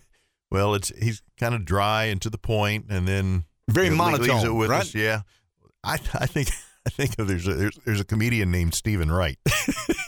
He does remind me. When you said it, I agreed. I was like, that's exactly who we'll take it off the air. Yep. I don't think there's anything to worry about here. We'll take it off the air. Yep. Yeah, he just got not an ounce of panic. Nope. It is what it is. Here's my point. I'll make my point and I'll take it off the air. Stephen Wright is just a different sort of comedian, no question about it. For those familiar with Stephen Wright, he's got this delivery, and it's so dry and monotone. It's almost funny if he read the Lord's Prayer.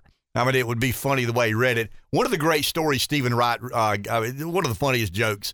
I mean, he gets on these ramblings. I mean, it's not a joke. I mean, there's not a punchline. He'll say things like, someone knocked on my door yesterday and said they were from the U.S. Census and trying to figure out how many people live in the world. And I said, you have the wrong house. I have no idea. Right. And then he says, I played Little League Baseball and it was hot outside. And my coach was a teacher at the local university and we practiced in the planetarium. I played shortstop. I stood under Mars and the second baseman stood under Jupiter. We had a real game. We were way too far apart. I mean, just the delivery, and I'm like, where do you get this from, man? I mean, where does these sorts of thoughts derive? As someone who has a busy head syndrome, he apparently has busy head syndrome on steroids. Talking about red flag laws, let's get serious here for a second. And Steve, we mean that complimentary because Stephen Wright is one of the very talented and different sorts of very little vulgarity. Hardly ever inappropriate. It's just like you scratch your. And I'll tell you, the genius of Stephen Wright is kind of an intellectual Sometimes humor. you have to think about it. Yeah, you really do. And you're like, he's already told 2 jokes, and you're like, oh, okay, I get the other one. I get the other one now. I'm walking on the beach, and someone walks by, and he has 1 shoe on. I said, you've lost a shoe. And he said, no, I found one. Someone broke into my home yesterday and replaced all my furniture with exact replicas. See? I live on the dead end of a one-way street. I've got no idea how to leave home. But Steve has that same sort of delivery, and we mean that in the most complimentary way, of course. And I'm enjoying your impersonation too. Well, am I right? I mean, is that kind of the way he does it? No. And he kind of wipes his eyes and holds his head, and he does. I mean, every now and then he'll let you know I'm a really smart guy, and because he talks about things that are very intellectual in nature, and they aren't jokes. I mean, it's just ramblings. I mean, it's like a tweet after a tweet after a tweet after a tweet, and you're like, wow, okay. And once again, by the time he's told 2 jokes, you're still thinking about the third one back, and you're like, oh, okay, now I get it. He's talking about the Orwellians, or the whatever it was. I mean, some book he read 40 years ago or whatever. But I still think the one about the planetarium, when he says we had a real game and we were way too far apart. That is funny. But that's him. Let's go to the phone. Here's Bert in Florence. Hey, Bert. Good morning. I know y'all know this, but I just felt like it was a good day to say it. Yes, I know y'all know this grammatically correct, Bert. It is in Whit Springs, Arkansas. Okay, it is on this show as well. So there. Because I grew up in a town that had no stoplight and only one road going through the center of town, and everything else was dirt. That was it. And that's where I grew up. My closest neighbor was a mile away. I can relate. But I am against all gun laws. I don't care how they're, this safety and that safety. Forget that. I'm against every gun law. I'm against every speed law. I'm against every drug law. I'm against every child law. All of it. None of it is constitutional. What I do in my private life is my business, and there is no crime until there is a victim. And once there's a victim, you're screwed, and they should hang you in the public square, and I got no problem with that. But I guess I'm on the fringe of fringe because that's where I stand. If there ain't a victim, there shouldn't be a law until there's a victim, and the victim creates a crime. Thank you, Bert. Appreciate that. I looked at the 14 senators during the last break. You've got Cornyn and McConnell, who were the lead negotiators for the Republicans. That makes me nervous anyway. I mean, anytime McConnell's in the room doing the dealings, I know he's the majority leader, so you expect him to be in the room when some of these negotiations are taking place. But I went back and looked at the other 12 Republicans. We know about Cornyn from Texas. We know about McConnell from Tennessee or Kentucky. I'm sorry. And both those guys would be establishment Republicans, been there forever and a day. The other 12 are very interesting. Shelley Moore Capito of West Virginia.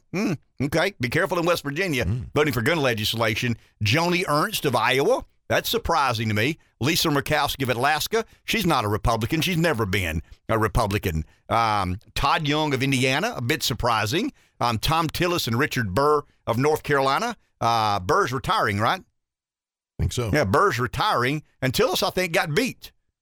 I think Tillis got beat by the Trump-endorsed candidate, right? I have to look it up. Well, let's look that up. So, and then you've got Susan Collins of Maine, what's new?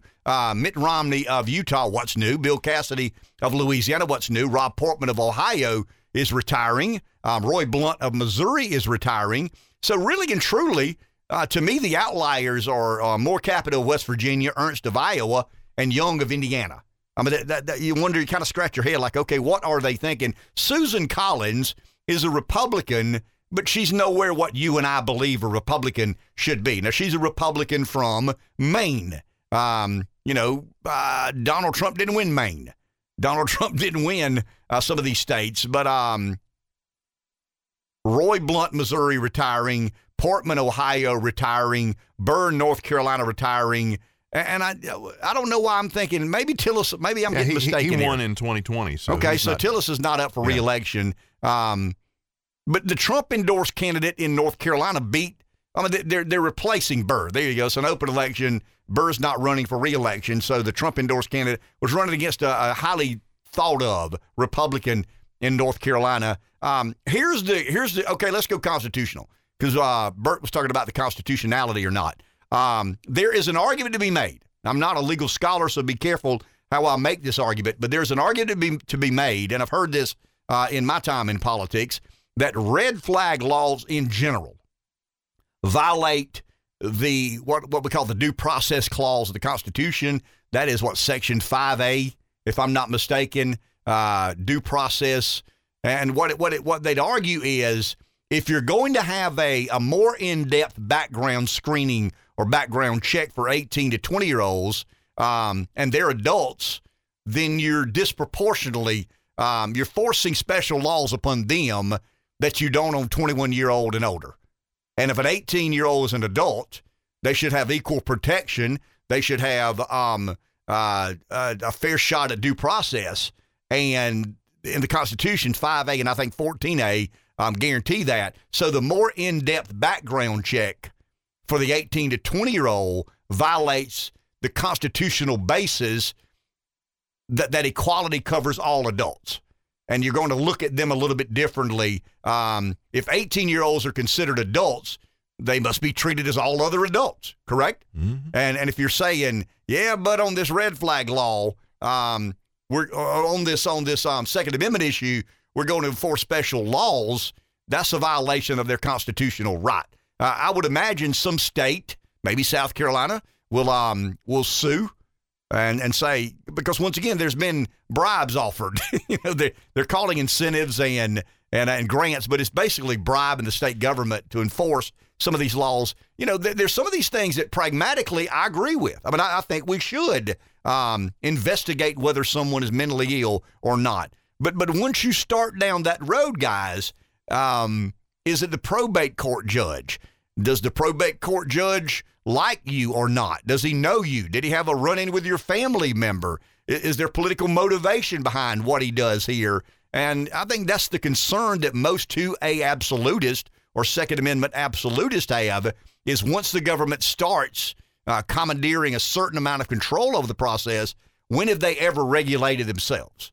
When has the government said, we would never do that with red flag laws? I mean, we understand where the getting off point is. We understand where the exit ramp is. We certainly understand the constitutional right you have to keep and bear arms, and that right shall not be infringed upon. Okay, good luck with the government regulating themselves. I don't trust that, nor should you. Neither should you. But from a constitutional perspective, from a legal argument that I think could serve the movement well, the 5A and 14A language would be very interesting if some scholarly sort were willing to go down that road. If an 18-year-old is considered an adult, you got to treat him like you do every other adult. And the red flag laws say we're going to treat the 18, 19, and 20-year-old differently than we do the 21 and over. Let's go to the phone. Sam in Darlington. Good morning. You're on the air. Morning. I'll have to say right up front, I'm happy with the compromise legislation that they're working through in the Senate. There was a time in my life when I was very persuaded by the hardline libertarian argument that this thing should not be regulated like this by the government. But what has made a difference in my thinking is that it's freedoms like the freedom to bear arms, the freedoms which are abused tend to get lost. If we can't handle that freedom, then it needs to be modified, and God will see to it that it's modified at some point. And it's like we used to have the freedom to hold slaves in the South, and we abused that freedom, and it taken away, which is a good thing. I think that a modest gun laws like are being proposed are entirely appropriate, and as to the 18-year-olds, I mean, it's sort of a known thing that 18-year-old young men are not the most mature and careful thinking in the world, and so I don't have a problem with that. I'll just leave it at that. Thank you. Thank you, Sam. I mean, that I would imagine a lot of people hold that position. But when you look at 5A, the language in 5A of the Constitution, 5A says, "Nor be deprived of life, liberty, or property without due process of the law." 14A says, "No state shall make or enforce any law which shall abridge the privileges of communities or immunities of citizens of the United States, nor shall any state deprive any person of life, liberty, or property without due process of the law." So there is, to me, there's some constitutional argument about equal protection, due process. I get this. Sam feels a certain way. I feel a certain way. Ref feels a certain way. I've never, I say I never, that's fundamentally dishonest. I have allowed myself to let feelings get the best of me. Either the Second Amendment and the Constitution means something or it doesn't. And I understand the living, breathing constitutionalist. I understand those who believe that if our framers and founders had got together today in a Marriott or a Hilton property, they'd probably come up with a different sort of constitution. And I think they've given us the right to amend it. The Second Amendment says shall not be infringed upon. This is an infringement. I mean, it's legislatively done. I mean, it's done by the rule of law. The senators that we elect, we had a debate yesterday about democracy and representative republic. This is a republic in action. We elected Lindsey Graham. We've had people, I'd never vote for him again. He is our U.S. senator. I mean, he's duly sworn to be our representative in that very cerebral body. That's the way the system works. The counter argument would be, the Senate doesn't have a right to violate the Constitution. The Constitution affords me these rights. The Constitution protects me from an intrusive or abusive or overreaching government. I mean, that's always the notion or the argument I'd make. It doesn't matter whether I like Lindsey Graham or not. It doesn't matter whether I agree with what he does or not. Is what he did constitutional or not? And when you look at 5A and 14A, when they're treating 18, 19, and 20-year-olds differently than they do 21 and older, I think there's a reason to believe that you're not allowing those people due process of the law or equal protection of the law. But once again, I'm not Jonathan Turley. I'm not Andrew McCarthy.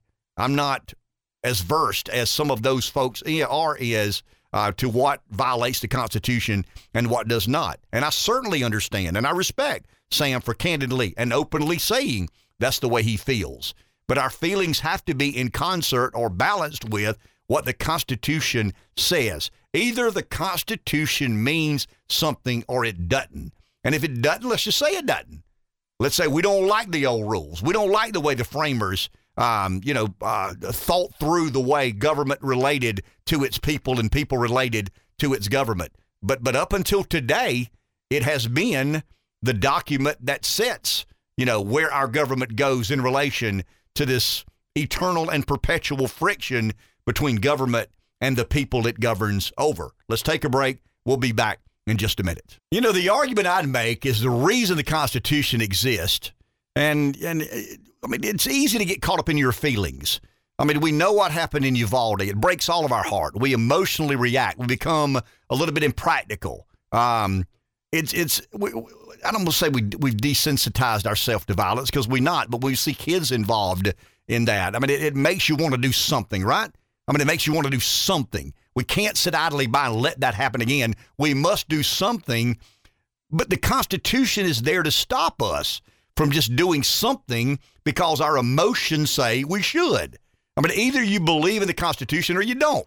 You believe in due process or you don't. You believe in equal protection or you don't. And I think the thoughtful voter is someone who understands the balance, that my feelings have to be in concert with the Constitution. Now, once again, liberal Democrats in America today probably won't say this, but they don't believe in due process. They don't believe in equal protection. They don't believe in the Constitution. They can't. I mean, they can't stand for those things and believe that government should solve all the ills of the world, no matter how unconstitutional or lacking of statutory accountability. You can't believe what they believe. And I'm not saying Sam. I think Sam is genuine. I think Sam is sincere. I think Sam is wrong, because I think when you treat 18, 19, and 20-year-olds differently than you do 21-year-olds and older, you're in violation of their equal protection and their due process. And I think the Constitution is there to keep us from governing ourselves based on what our emotions are today or tomorrow, what political wind may blow one direction or another. Let's go to the phone. Here's Jim in Florence. Morning, Jim. Hey, good morning, guys. Ken, does the Constitution say that we have the right to bear arms unless Sam feels a certain way? No. Does it, well, to go further, to go deeper, does it say we have the right to bear arms unless 80% of people polled by Democrats feel a certain way? No. We're not a democracy, and the reason we're not, I mean, we use democratic methods, but we're not a democracy because our founders understood that mob rule was obviously a problem, and democracy is nothing more than mob rule. But I think we ought to call these gun grabbers what they are. I've said it before, I'll say it again. They're racist elitists. It's mighty funny that the lady on The View goes on there and says they're going to pass gun control when blacks start buying guns. Well, mighty funny that right now the largest or the fastest growing demographic, however you want to word it, of gun buyers are African Americans. So the Democrats are going after the guns while our black neighbors are buying more guns. So who's the real racist? It's the Democrats. It's anybody that pushes gun control legislation. But one last point on the Uvalde thing, Ken. The Uvalde School District, whatever the name of it is, but that school district has their own police department. So that means that police chief was picked by the school superintendent. That means this whole who was the commander who made the bad calls. So that means this wasn't a law enforcement problem, Ken. This was another failure by our school system, by our government schools, to protect children. Because I'm sure that police chief, who was an abject failure, just awful person in the moment, he was he was part of the system, and I'm sure he wasn't picked because he was a great leader. He was a great cop.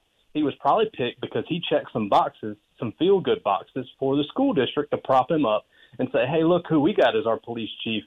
And he was a great pick until that moment. Thank you, Ken. Thank you, Jim. Appreciate it. I want to go to Jim's original thought, and I mean this sincerely. Stew on this for a second. What are you willing to support that restricts guns from being in the hands of bad people? I mean, help us understand that. I mean, if you're a Second Amendment absolutist and you believe that right shall not be infringed upon, but I think common sense and reasonable people can say that bad people don't need guns. I mean, somebody who has a gun and has a willingness to engage in violence against another human being, that is an honorable goal. I mean, that's an admirable world to try and live in. How do we get there without some sort of restriction to the Second Amendment? I mean, I've got some ideas. I think the first thing you do is keep violent offenders in jail. Talking about statistics, and we're famous for, quoting statistics here. 1% of all murders in America last year were committed by someone with an assault rifle, semi-automatic weapon. Let's say that. Semi-automatic weapon, 1% of all the murders, homicides in America were committed with that sort of weapon. 83% of all homicide murders in America last year were committed by someone who'd already been charged with a violent crime, including a gun. So if someone has already committed a violent crime that included a gun, what makes you think they won't do it again? We're basically painting, you talk about painting with a broad brush a lot here. Very few people in America today will ever own a gun with the intent to hurt another human being. but you're going to apply those rules across the board to everybody. And I've always felt that's the worst. I mean, that's the worst of America.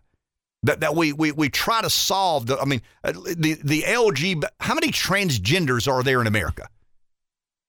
But I can lose my job because I identified somebody by the wrong pronoun. I mean, that's happening in America today, guys. And a lot of conservatives believe that red flag laws will eventually end up in roundup teams. And some of these liberal states will have roundup teams. And they'll go to the probate court and they'll say, hey, anybody on your list today? Anybody we need to go see today? Don't call me crazy, guys, because we live in a world now where kids are being told, don't call a man, don't call a woman, let them decide what gender identity they wish to be today, tomorrow, the next. So when you say, well, Ken's talking this crazy talk, this outlandish, I mean, this never happens in America. Of course it does. It absolutely happens in America.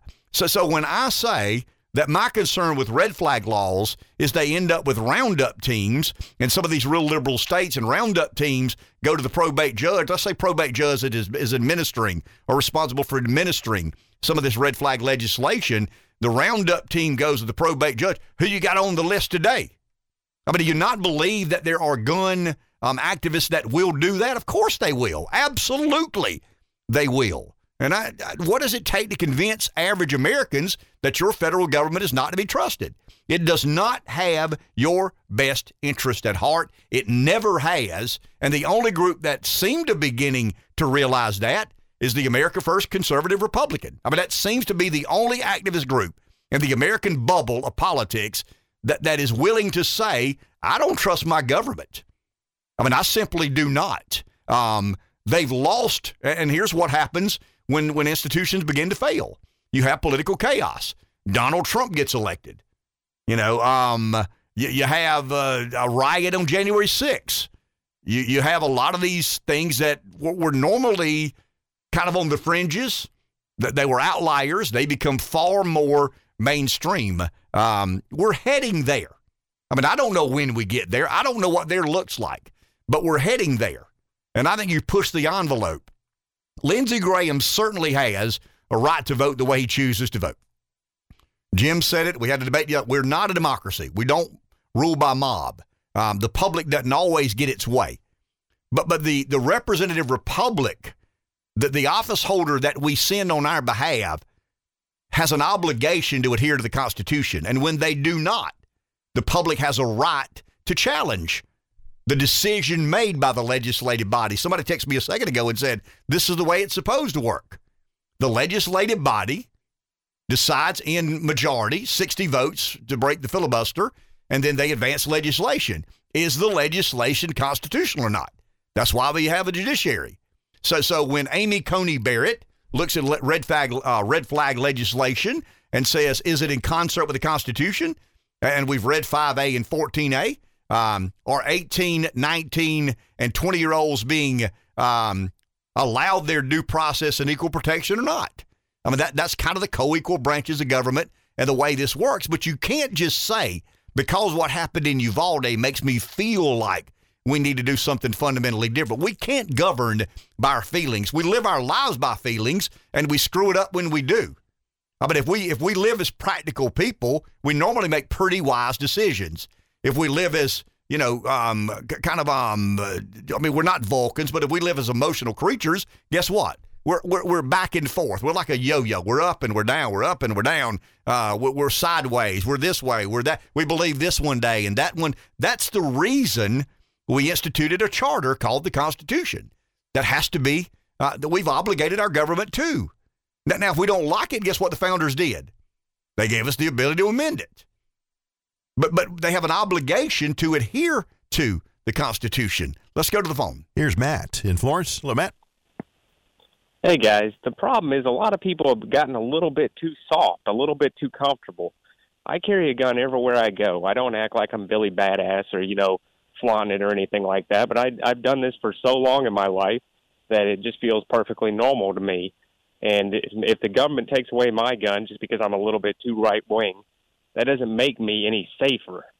I think people just need to step out of that little safe bubble and start protecting themselves. The Second Amendment is designed for them to do that. The government can't protect us. I mean, I appreciate law enforcement, but they're not going to be with me 24/7. Nobody's going to be with you 24/7. Why not use the privileges that we have rather than begging somebody else to look after us? I mean, we've come a long way since the trailblazing people that showed up in the Americas in 1776. It's almost disgraceful. That's just my opinion on it. Thank you, Matt. Appreciate it. Here's what I'll say in closing in this segment. We've had guns in our country for a long time. I mean, there's almost a Scott Coppin and I were talking one day about America's infatuation with the gun. I mean, we settled the West. The gun's part of that. The gun's part of our heritage. I mean, we pass down weapons. I mean, shotguns and rifles and handguns are passed down to kids and grandkids and great-grandkids, and there's such a respect that gun owners have for the right to be a gun owner. I mean, gun ownership is a responsibility. Why did we go 100 years with very little school shootings, very little random supermarket murders? I mean, we didn't have a lot of that. We had some, but very, very seldom did we have that. Is the problem in the country today guns, or is it moral decay? Is it moral depravity? Is it evil? What are we doing to address evil? What are we doing to address moral decay and human depravity? I mean, what are we? You know, we've allowed. Well, I say we. You have it, and I have it. But a lot of Americans have allowed themselves to be convinced that the debate needs to be about the gun. The debate does not need to be about the gun. The debate needs to be about why have we had such a history of owning guns, and very seldom did we have these sorts of things. And in the last 30 or 40 years, they seem to be far more frequent. I mean, we've got guns. We've had guns. All of a sudden now, these things are more frequent. Why? What's different? What sure, has changed? But you know what's different. Culture's different. Society's different. I mean, there are a lot of things different. You may believe video games contribute to this, and I may believe that it's just human depravity. You know, the moving of what is the center of America when it comes to, I mean, Rev, we live in a country that allows, or half of America, I doubt it's half, maybe 35% of Americans believe it's okay for an 8-year-old to enter into a medical contract to have their sex changed. I mean, there are people who genuinely believe that. We believe it's okay to let drag queens go to public education and teach kids about gender fluidity and I was born the wrong sex. God made a mistake. I mean, really? I mean, we're going to focus on the gun and not those sorts of issues that to me suggest strongly that this country's in moral decline. Let's what does the Constitution say about moral decline? Well, it says it works for good and righteous people. Once the good and righteous people aren't so good, aren't so righteous, probably don't work so damn well. Let's take a break. Back in a minute. Should a cross-dresser be allowed to own a gun? Whoa. Wow. I mean, seriously, should someone contemplating sex change be allowed to own a gun? I mean, is there some mental illness? Is there some insecurity? Is there something kicking mentally or emotionally with that person that puts them on a list that says you can't own a gun? I mean, I get the hayseeds and hillbillies and cowboys. I mean, I would fall in that category. I get that. I mean, those are the dangerous ones. You got to watch those hayseeds, hillbillies, and cowboys. They get a gun. They'll take matters into their own hands. What about a cross-dresser? What about someone contemplating a sex change? Should that person be on a list of being a little bit mentally unstable or unstable and disallowed to own a gun? The last thing I want is someone contemplating a sex change, owning a gun, a firearm. That makes me nervous. I'm real nervous when a cross-dresser pulls up his hairy legs and a dress and a gun is in a holster. Hairy legs, a dress, and a holster with a gun. That makes me real nervous as a hayseed hillbilly and cowboy. Let's go to the phone. Wow. Here's Brian in Florence. Hello, Brian. It can't have a coincidence what you're bringing up. People who are transvestite do have a suicide rate that's 42% higher than the rest of the population. Sure it is. No question about it. But that's not the reason I called. But, we have to stop looking at this from a standpoint of the gun or the crime. It's a constitutional right for us to have a gun. It's clear wording. There's no reason for a legislature to be able to pass a law and we just completely forego the constitutional process to amend a law. And I think people are getting distracted by what's happening in these emotional type events, and you can't get emotional about that because you cannot violate the Constitution in that matter. The other thing too is that changing the age from 18 to 21. If memory serves me correct, I believe the 18 to 21-year-old black males have some of the highest death rate from gang violence than anybody in the country. Shouldn't they be the ones that have a gun to protect themselves? Thank you, sir. Appreciate that. When he said a second ago, the caller said, we can't get emotional about this. You can't not get emotional. Seriously, we're not Vulcans. You can't not get emotional. How many of you got emotional when you saw the story of Uvalde or Buffalo in the grocery store? Of course you do. All of us have human compassion. Sam has it. I have it. Liberal Democrats have it. Conservative Republicans have it. Everybody has the capacity to care for their fellow man. I don't know that we have the capacity to not be emotional. That the Constitution is there to stop us from governing because our emotions say in the moment, this is how we should govern. Once again, is transgenderism a mental illness? Does that get you put on a list? This is what we're talking about, guys, and that's why our founders were so adamant about these could argue constitutional rights. They could argue that that's a red flag. Very easily argue that's a red flag. But those sorts of arguments don't work because this is intended, once again, for the hillbillies, hayseeds, and cowboys, people like you and I. Let's go to the phone. John in Lamar. Hello, John. Hey, good morning, guys. Ken, I think you're right about that. I think it's not a gun problem in the first place. I got my first gun when I was 5 years old. It was the Marlin 25th. 6 years old, I got a 410. Still got them. They have never jumped off the porch out of the cabinet and shot nobody. They've never went hunting by themselves. It's a people problem. And, until we address the mental issues of these people, and, as far as background checks go, I think that they should be concerned with the background checks as far as the mental health of people go. But on the other hand, the whole problem, every problem we have today is a government problem. Government has caused it. The people in our government today that govern us are so far out of touch with the real world. They're held up in their little compounds and stuff like that and guarded by armed guards and fences and walls and stuff like that, but they tell everybody else how to live. How the hell do they do that? They can't do that. They have no concept of what they're talking about. No concept whatsoever.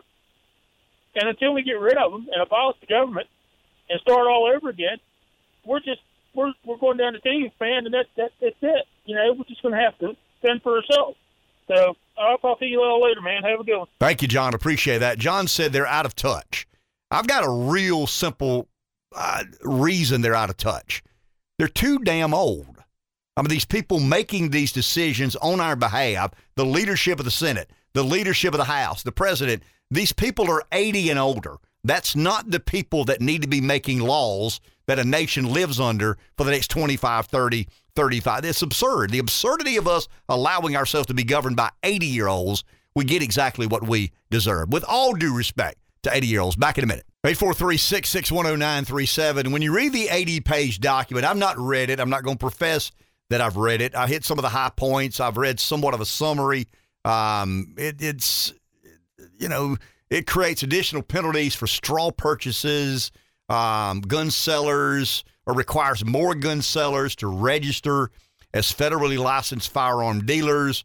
There's this loophole called the boyfriend loophole. It closes that loophole, prohibits gun access for people convicted of domestic abuse against an intimate partner. But in essence, it's gun restriction. That's what it is. The senators are voting for a law that restricts the right for you to own a gun. We can debate whether it's good restriction, bad restriction, constitutionally granted restriction, or constitutionally violating your constitutional right. That debate will be, it'll ensue. Now, Mike Lee acts like he didn't have a lot of time to review the legislation. It'll be very interesting how many Republican senators. The Democrats, it's a no-brainer. They don't like the Constitution. They don't like the Second Amendment. They don't like the right that people are empowered. That's fundamentally the problem with liberals in America today is The Constitution affords liberties and freedoms, grants those liberties and freedoms, protect your right from an oppressive government. Liberals don't like that.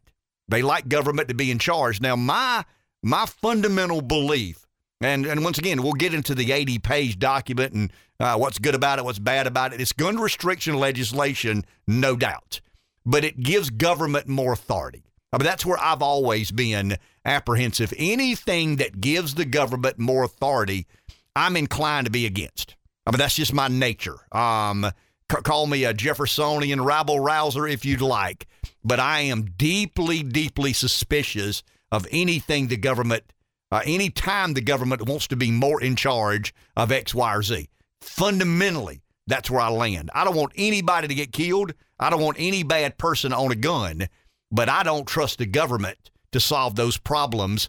I believe society in general, bound to the Constitution, have a better chance of addressing those ills than government programs, government bureaucrats, government intervention. That's just historically and steadfastly where I stand, and I guess that's what makes me, by nature, a conservative Republican. I'd be for taking some laws off the books somewhere, somehow. Well, I mean, you're entrusting the government. I mean, when you pass this legislation, you're basically saying, I trust the government to do right.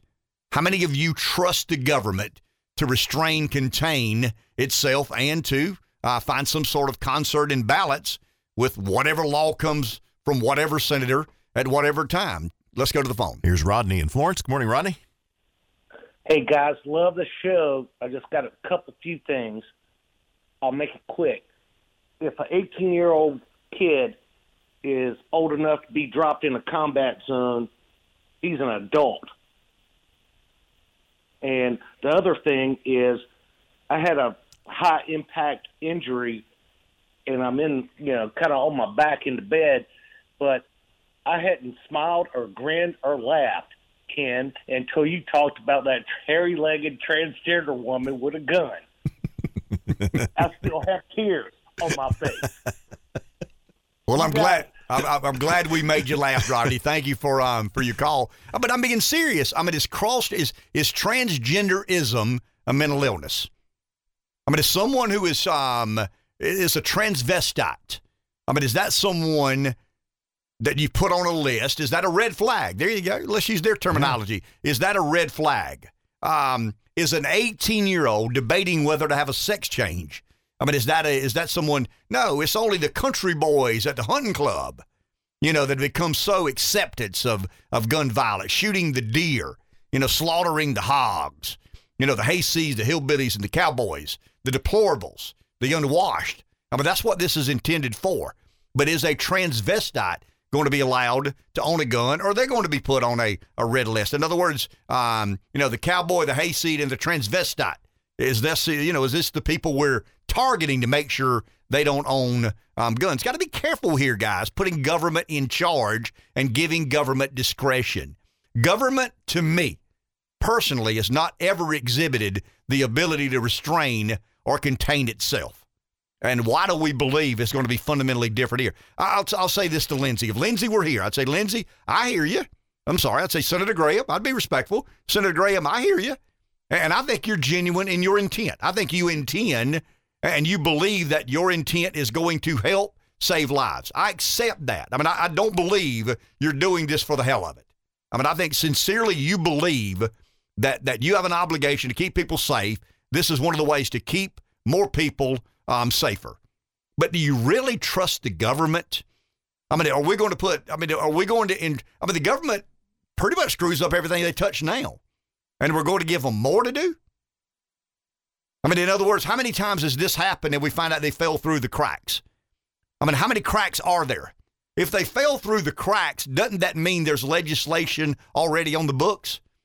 Doesn't that mean there's already, some reasonable restriction that applies to the Second Amendment? I mean, how many times have we heard this? This person fell through the cracks. What are the cracks? I mean, do we need more legislation if we can't enforce the current legislation? I mean, if the bureaucrats in charge of enforcing this are allowing so many people to fall through the cracks, what do? I mean, we need more cracks for more people to fall through? I mean, the government is incompetent. And they're incompetent because there are no metrics or measures of which we hold people accountable. Let's go to the phone. Joe in Hartsville, you are next, and you're on the air. Yeah, good morning, guys. You know, the Democrats play the long game, and that's all this is. They don't care that the Supreme Court shot down a red flag law a little over a year ago, 9-0. I mean, that's how unconstitutional it is. But they play the long game. You're talking about falling through the cracks. Well, they've been coddling these 15, 16, 17-year-old criminals and sealing their records because they're minors. And then when you find out after they turn 18, you know, they got a history of violence and all that. Oh, we didn't know that. Well, you created the problem to start with by sealing their records. The Democrats are going to do what they want to do. You know, everybody forgets about when they burnt that church across from the White House, and they had to lock the White House down and put Trump in a bunker, and no one was prosecuted. You know, that wasn't a riot, an insurrection, or attempt to overthrow the government. You know, every election, the Democrats opposed the Republican nominee. They hated Reagan. Even the Bushes hated Reagan. But I'm going to tell you what, I'm going to start a campaign right now. It'll be 4 years for Lindsey Graham is up for re-election in 26, I think. I'm going to start a re-election campaign.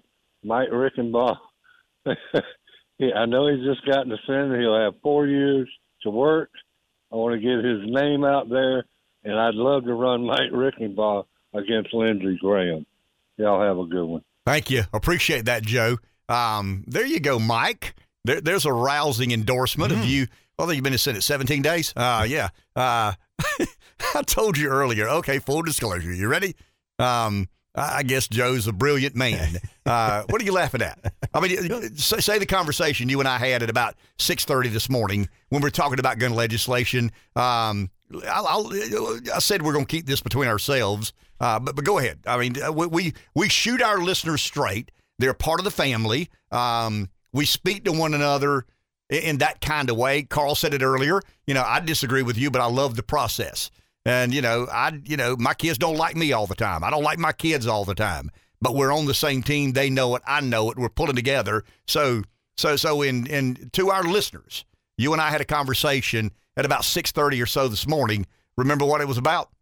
Well, we had a bunch this morning. Well, I mean, when Joe was talking about Mike Rickenbaugh running for the Senate. People running for Senate. And what did I tell you early this morning? That I thought Mike would be one of the, when I said, maybe I didn't tell you that. You didn't. I actually sent Mike a text. But you talked on the air about it. I said, to me, there are a couple of people. Now, Mike doesn't want this, but I don't, I'm not in the Senate. I don't want to get him to vote for me and me vote for him. Mike and our friends, and he knows we're friends. The sort of candidate it takes to beat Lindsey is a candidate that doesn't have a long history of being in politics. I mean, I'm serious. I mean, that was the advantage I had when I ran for lieutenant governor. The biggest advantage I had as a political candidate was not registering to vote at the age of 40. I was not influenced nor tainted by, I was Johnny-come-lately, and I didn't profess to be anything other than that. I mean, I just got there, didn't know my butt from third base, had no idea what I was doing. People liked that because whether it was true or not, they anticipated that you're not being influenced or affected by the years and years and years of favors taken and favors given. And if you do it long enough, the public gets very suspicious of who you are and what you're about. So yeah, I mean, I think there are 2 or 3 people out there that have a chance to run against Lindsey. And once again, I'm not trying to drum up you're the guys out there saying you're frustrated with Lindsey, and I've heard it over and over and over again. And all I can tell you is this. Every time I hear that, Lindsey wins in a landslide. So the very people who say, I don't like Lindsey, I'll never vote for Lindsey again, Lindsey keeps winning elections in a very red state. for someone who has been kind of garnered the reputation of being the prototypical rhino. This ain't a rhino state. I mean, the Republican primary voter is not rhino-ish, and they keep electing Lindsey Graham over and over and over again because he's a good politician and he knows what he's doing. I'm not for nor against Lindsey in this particular circumstance and situation. I think Lindsey's sincere. Why hasn't he drawn the right primary challenger that could actually beat him? I wonder why that is. Well, I mean, it's a rare bird. I mean, it's a rare bird that can raise $5 million and has name ID and can run statewide. I mean, that's a limited pool. It's a little bit like in college football recruiting. There are a lot of 3-stars. There are fewer 4-stars. There's only a few 5-stars. I mean, there ain't but a handful of 5-stars, and it would take a 5-star. There are a lot of checks and boxes you got to be able to. And when I say check in boxes, I'm not talking about go to Harvard, graduate from the Naval Academy. I mean, it's not that sort of thing. I really believe the rank and file Republican voter today have disdain for that. I believe it hurts you more to have that sort of resume. And I think it helps you to be a little bit unconventional, out of the against the grain, a little bit abnormal when it comes to what is your resume? What are your prerequisites? What sort of candidate would you be? I think there are 2 or 3 people in our state right now that have not been around long enough to allow themselves to be labeled one thing or another. And, Nikki Haley. Nikki Haley would be one. Nikki Haley would be the example of someone. Now, I don't have any idea what sort of relationship she and Lindsey have. I don't have any idea if Nikki's interested to get back into state politics. It's federal politics, but you run statewide in South Carolina. I gotta believe that Nikki considers the presidency. I gotta believe that Nikki would consider being someone's running mate on a national ticket. Who wouldn't? Anybody would. You want to be vice president? Nah, I don't want to do that. I'm going to football games this fall. Anybody with political ambition would embrace that. So yeah, Lindsey's done a good job of strategically positioning himself to warn off or fend off any challenge that comes his way. But once again, Rev, that's not 100 people. That's not even 50 people. That's probably not even 10. I'm sure it's not 10 people. It's probably a universe of 5. And, who are those 5 people? I think I know. But I'm not sure. My 5 may be different than Robert Cahaley's 5. Robert Cahaley's 5 may be different than Will Folks' 5. And these are people I'm talking about who kind of live the life of political insiderism and political punditry and keeping up with the, the statewide. Right? I'll tell you something about Nikki. A lot of people don't know. Her approvals nationwide are much better than in the state of South Carolina. That seems odd, doesn't it? Yeah. You would expect the favorite son, but she has crossed America first. She said some derogatory things about Trump. Now, she served in the Trump administration. I think she served admirably. But since then, she has tried to be a little bit America first and a little bit establishment, because America first is not a very lucrative path. If you're a politician or former politician, I'm going to work for America first. Well, guess what? Raytheon isn't going to hire you. Pfizer's not going to hire you. But if you kind of, make camp in the establishment quarters, a lot of lucrative opportunities come along, and I think Nikki wanted to make some money, so she kind of tried to be both, and I think she's paid a price in South Carolina for trying to be both. So yeah, I think Governor Haley would be a more formidable nationwide candidate than she would in South Carolina. But to Joe's point, beating an incumbent senator with $5 million ain't an easy lift. I don't care how mad you think he's made the voting block. Now, it's not impossible. Tom Rice, to me, made the fatal mistake of voting to impeach President Trump. We said it the day he did it. The day Tom Rice made that vote, the next morning we came over the airways and I said, we'll have another senator. Another congressman. Tom Rice is not going back to Washington because that's a bridge too far. Is gun legislation a bridge too far? I don't know. Was amnesty on immigration a bridge too far? I know the answer to that. No.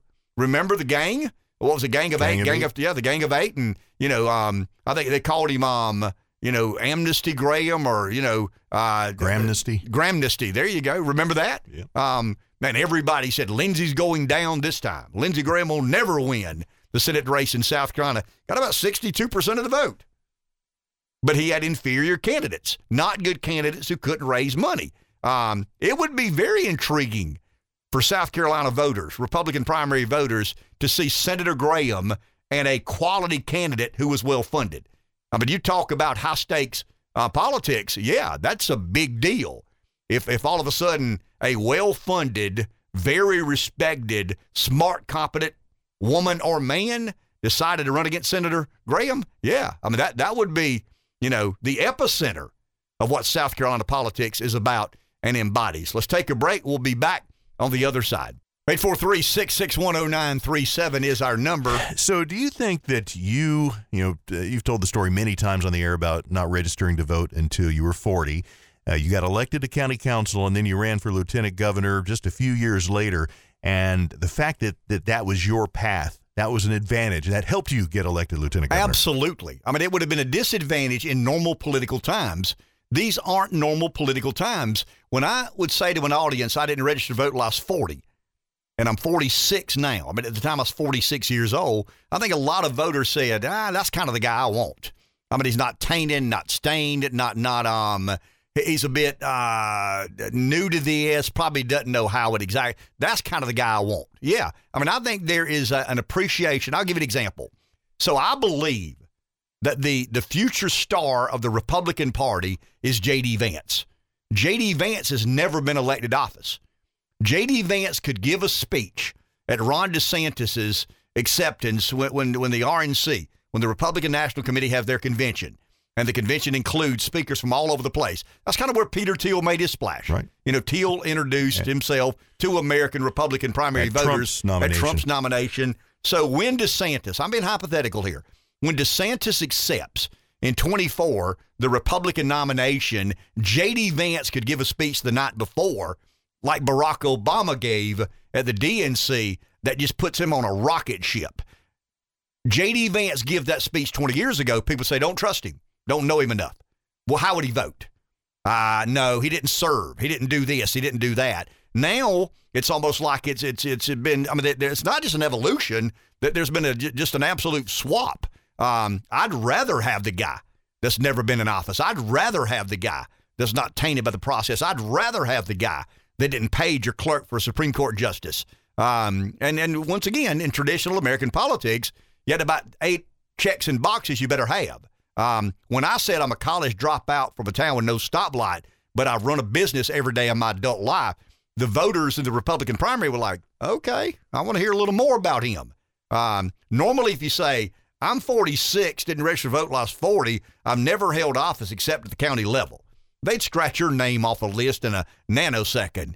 You don't fit the criteria, Mr. Ard. Here's your list. Go back and do these things and then talk to us in 10 years. Come see us again. Come see us later. When you've joined the Guard, when you've clerked to the Senate, when you graduated law school, then come see us. And I think voters are so put off by that. I'd love to run against a candidate. In fact, I did. I ran against a guy named Ashley Cooper from Charleston, for God's sake. I mean, really. And I mean, we took advantage of it being a red state. But, I think there are a lot of reasons to like guys and ladies who aren't as entrenched in the political process as we've historically wanted them to be. Hey, speaking of features, or speaking of entrenchment, there was a guy that was with us for a long time. Freehole's doing a great job today, but before Freehole was our good buddy, Cato. With Braves on the big winning streak, you and I and Cato were sharing some text. Yep. And we hear he may be, but he's in a job. He's jet setting now around the world.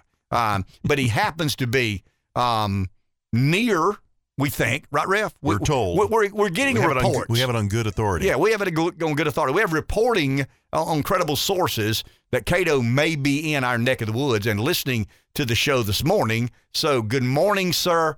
Hope you're doing well. With all due respect to Mike, we miss you. Wish had both of you guys, Freehold and Cato, with us. The resident Bible thumper and Freehold would make great acquaintances if indeed they were in the producer studio together. So good morning, and hope everything is going Cato's way. Is somebody on the phone? Yep, Steve in Florence. Hello, Steve. Good morning, guys. Good morning. A couple of just scattered and random thoughts based on things I've heard you and the caller say this morning. about Uvalde. First of all, I think one of the lessons there is for us, for regular people, is if the cops aren't going to come in and save a bunch of babies, they sure aren't going to come save us. So really, we're on our own, and we need to be prepared to deal with whatever comes our way and not rely on somebody else. I think basically it's a spiritual issue that what was demonstrated in Uvalde, and maybe a social issue. I mean, we're Americans, for goodness sake. Since when did we start letting people in authority tell us what to do, even when it was not best interest, much less harmful to other people? We this country was founded on people saying to positions of authority, "Screw you." I think if the founding fathers would come back today and see what we've let happen to this republic, they'd say, it's time to go kinetic. We need to fix this, and that's the only way left to us. About 18-year-olds, I used to be a big proponent of the argument that if you can go die for your country in combat, then you sure ought to be allowed to own a firearm of your choice back home. But it occurred to me that 18-year-olds in the Army, if 18-year-olds outside the Army are like them, they're dumb as dirt, and they're only allowed to carry a firearm under supervision.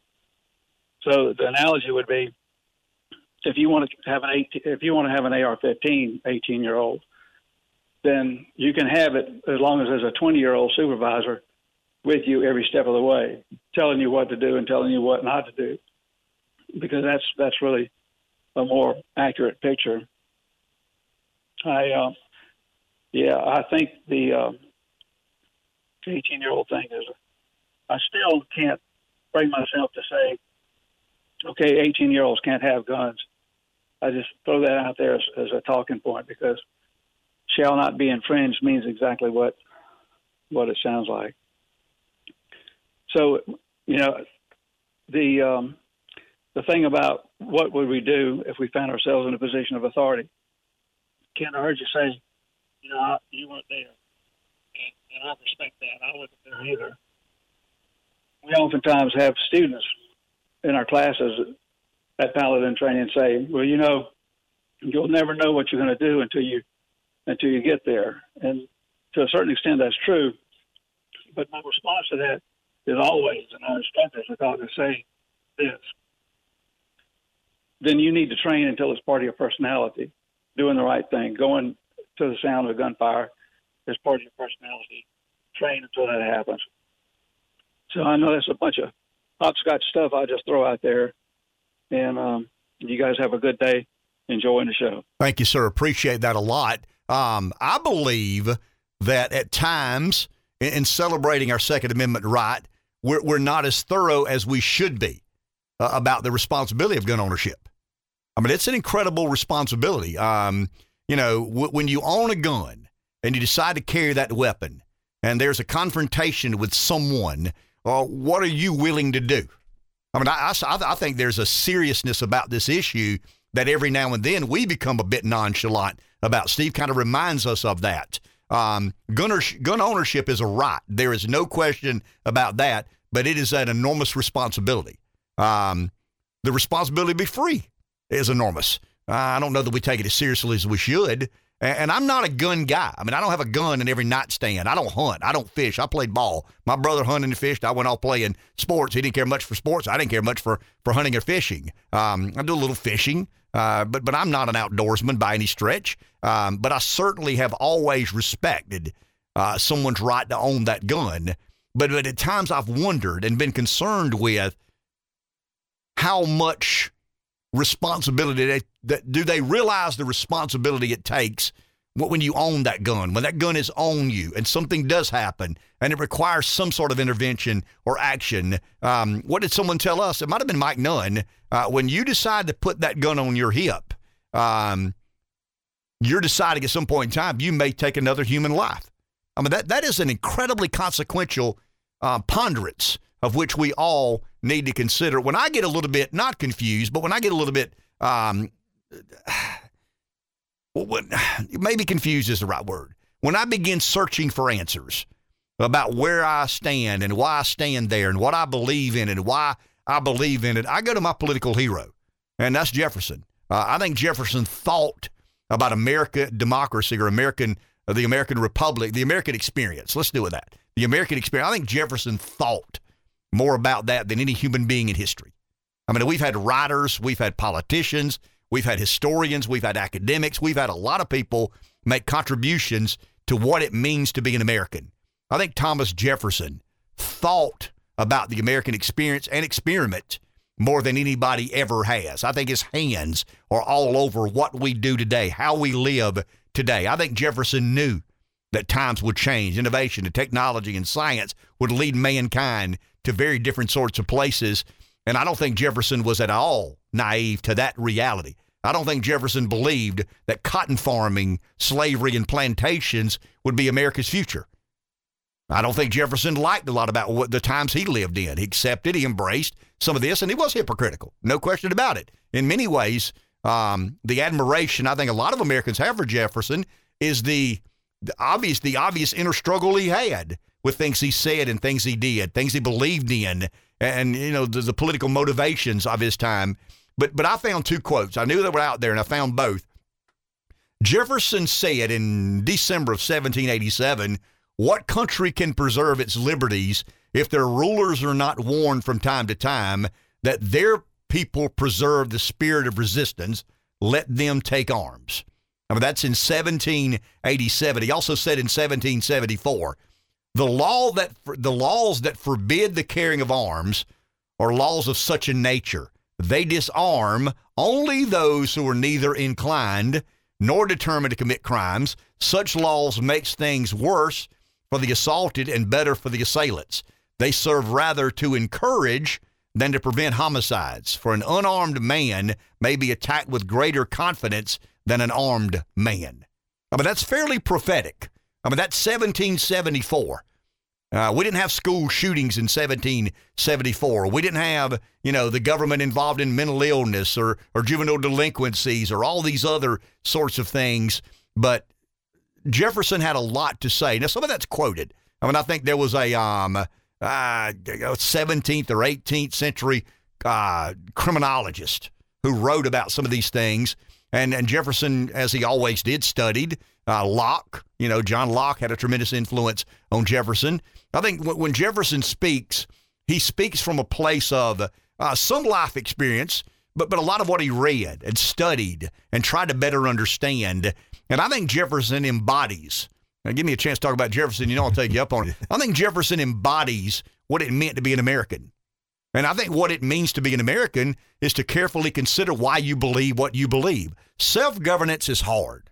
It takes effort. It takes responsibility. It takes a willingness to try and understand why you've been blessed with these liberties and freedoms. When my daughter or two boys would whine about it's too hot or it's too this or it's too that or life sucks or they've got it better than I've got it, I said, you won the ovarian lottery the day you were born in America. Now, I think our nation's in decline, and I worry about where we're headed, but I wouldn't change where I am for anywhere in the world. And once again, I think people like Jefferson, like Adams, like Washington, that they set a precedent, that they put forth a governing authority, and that is our Constitution and the co-equal branches, and they kind of let it roll from there. And that's where I place my faith. I can't place my faith in how I feel today, how you feel today. I can't place my faith in what the poll says today or tomorrow, the next day. I like to say, hear this a lot. Times change. The times change. Well, Bob Dylan wrote a song about that. A bit prophetic. I mean, it does change. Things do change. But I think there's certain adherences that are essential to who we are, what we're about. And I think the Second Amendment is one of those. I think it's a bedrock of the American experiment. I think it's a bedrock and a right that we've got to be very careful when we start, haggling around with it. Let's go to the phone, then we'll take our last break, or our second to last break. John in Darlington County. Hello, John. Hey, I reckon I can drive this damn dump truck and talk on this phone at the same time. I've kind of a new job I just took on. I've called him before. I didn't know what to say, and it took too much time. I didn't know about the time limit that we had on it, and I got too long-winded and never did get my point across. But anyway, I just wanted to ask, hadn't really just got this job, and I used to farm for a living, and I had to quit. And make a long story short, was thinking about running for something. And I know I waited too long for this time around. And I ain't ever done that before, never have. But the last year or two have just infuriated me with the things that me and Ken believe in and hold dear to our heart, and the way they just trashing it. And I was just wondering, I don't even know where to begin to run for anything. I don't even know where to start. But I just throw that out. Got an answer for that? I sure would like to hear it. Thank you, sir. I'm good at getting elected, and I'm good at getting thrown out of a job. So thank you, appreciate that. But at some point, you decided to run, and you did. You were successful. I did. I mean, I decided when I got. And you were inspired by something that made you think you could get in there and make a difference, right? I was a business owner that had a negotiation with a government agency, and I thought I was unfairly treated in negotiating with that government agency. And my father told me, and I'll never forget my dad. My dad said, "You're going to lay on the couch and complain all your life, or you get in the middle of it." And my dad, I mean, probably the best compliment he's ever given me is he said, "You smart enough?" I mean, my dad was kind of weird in the way, he kind of, "You smart enough?" What does that mean? I mean, you smart enough, I mean, I don't know that he knew what it meant, but it was kind of encouraging to me, and you're smart enough. And off we went. And I wasn't behind the wheel of a truck, but I, my motivation to get involved in politics was a government agency that I felt dealt with us in the most one-sided fashion and unapologetically, and then that kind of led me down the road. And I'll stick to this. And I'm telling you guys, the biggest threat to our democracy is a punitive government that doesn't believe it has to be held accountable to the people it serves. I mean, in essence, that kind of is what Jefferson talked about. You better believe it. You better believe it. And it didn't take me long after getting in government to realize who my political hero was, because he wrote about those very same feelings that I had. And I just encourage you, if you want to know what America means, try to get your hands on as much stuff that Jefferson wrote about. But if you want to get involved in politics, for someone like John, what would your advice be? Go to the local Republican Party. I mean, go to the local party and say, I don't know where to start. I don't know what sort of contribution I can make. Will you help me? Intensity, emotion, commitment is something that has to be a part of it. Wherever you're from, go to the next meeting of your local Republican Party and just tell them, I'm here and I want to be a part of it. 843-661-0937. We'll take a break. Back in a minute. 843-661-0937 is our number. Couple of minutes left. Let's go to the phone. Someone's there. Linda in Pamplico. Good morning. Hey, I got something in my claw about all this aid going to Ukraine. I don't think it's accountable. I want to know where it's going, what they're doing. It's just too far out there. And, of course, I think they're using the Ukraine situation to cover up for all the sorry stuff that, they're doing and stuff they're not doing. So, but, and when they send weapons, they describe the weapon and tell all about what it does and all that. That's not how you do war. You go and do it. So, very disappointed in this administration. And I got a dog in the fight. My daughter's stationed in the Mediterranean on an aircraft carrier, but I don't know. I just like some accountability. Thank you, ma'am. Appreciate that, Linda. She's right. We've not paid very close attention. I mean, it's amazing what inflation will do.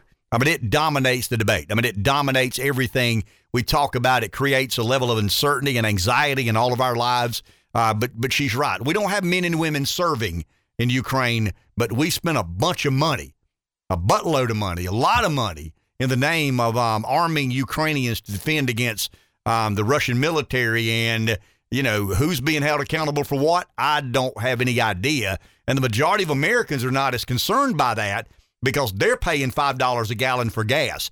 They're paying, $80 for $40 worth of groceries. I looked at 2x4 studs online last night.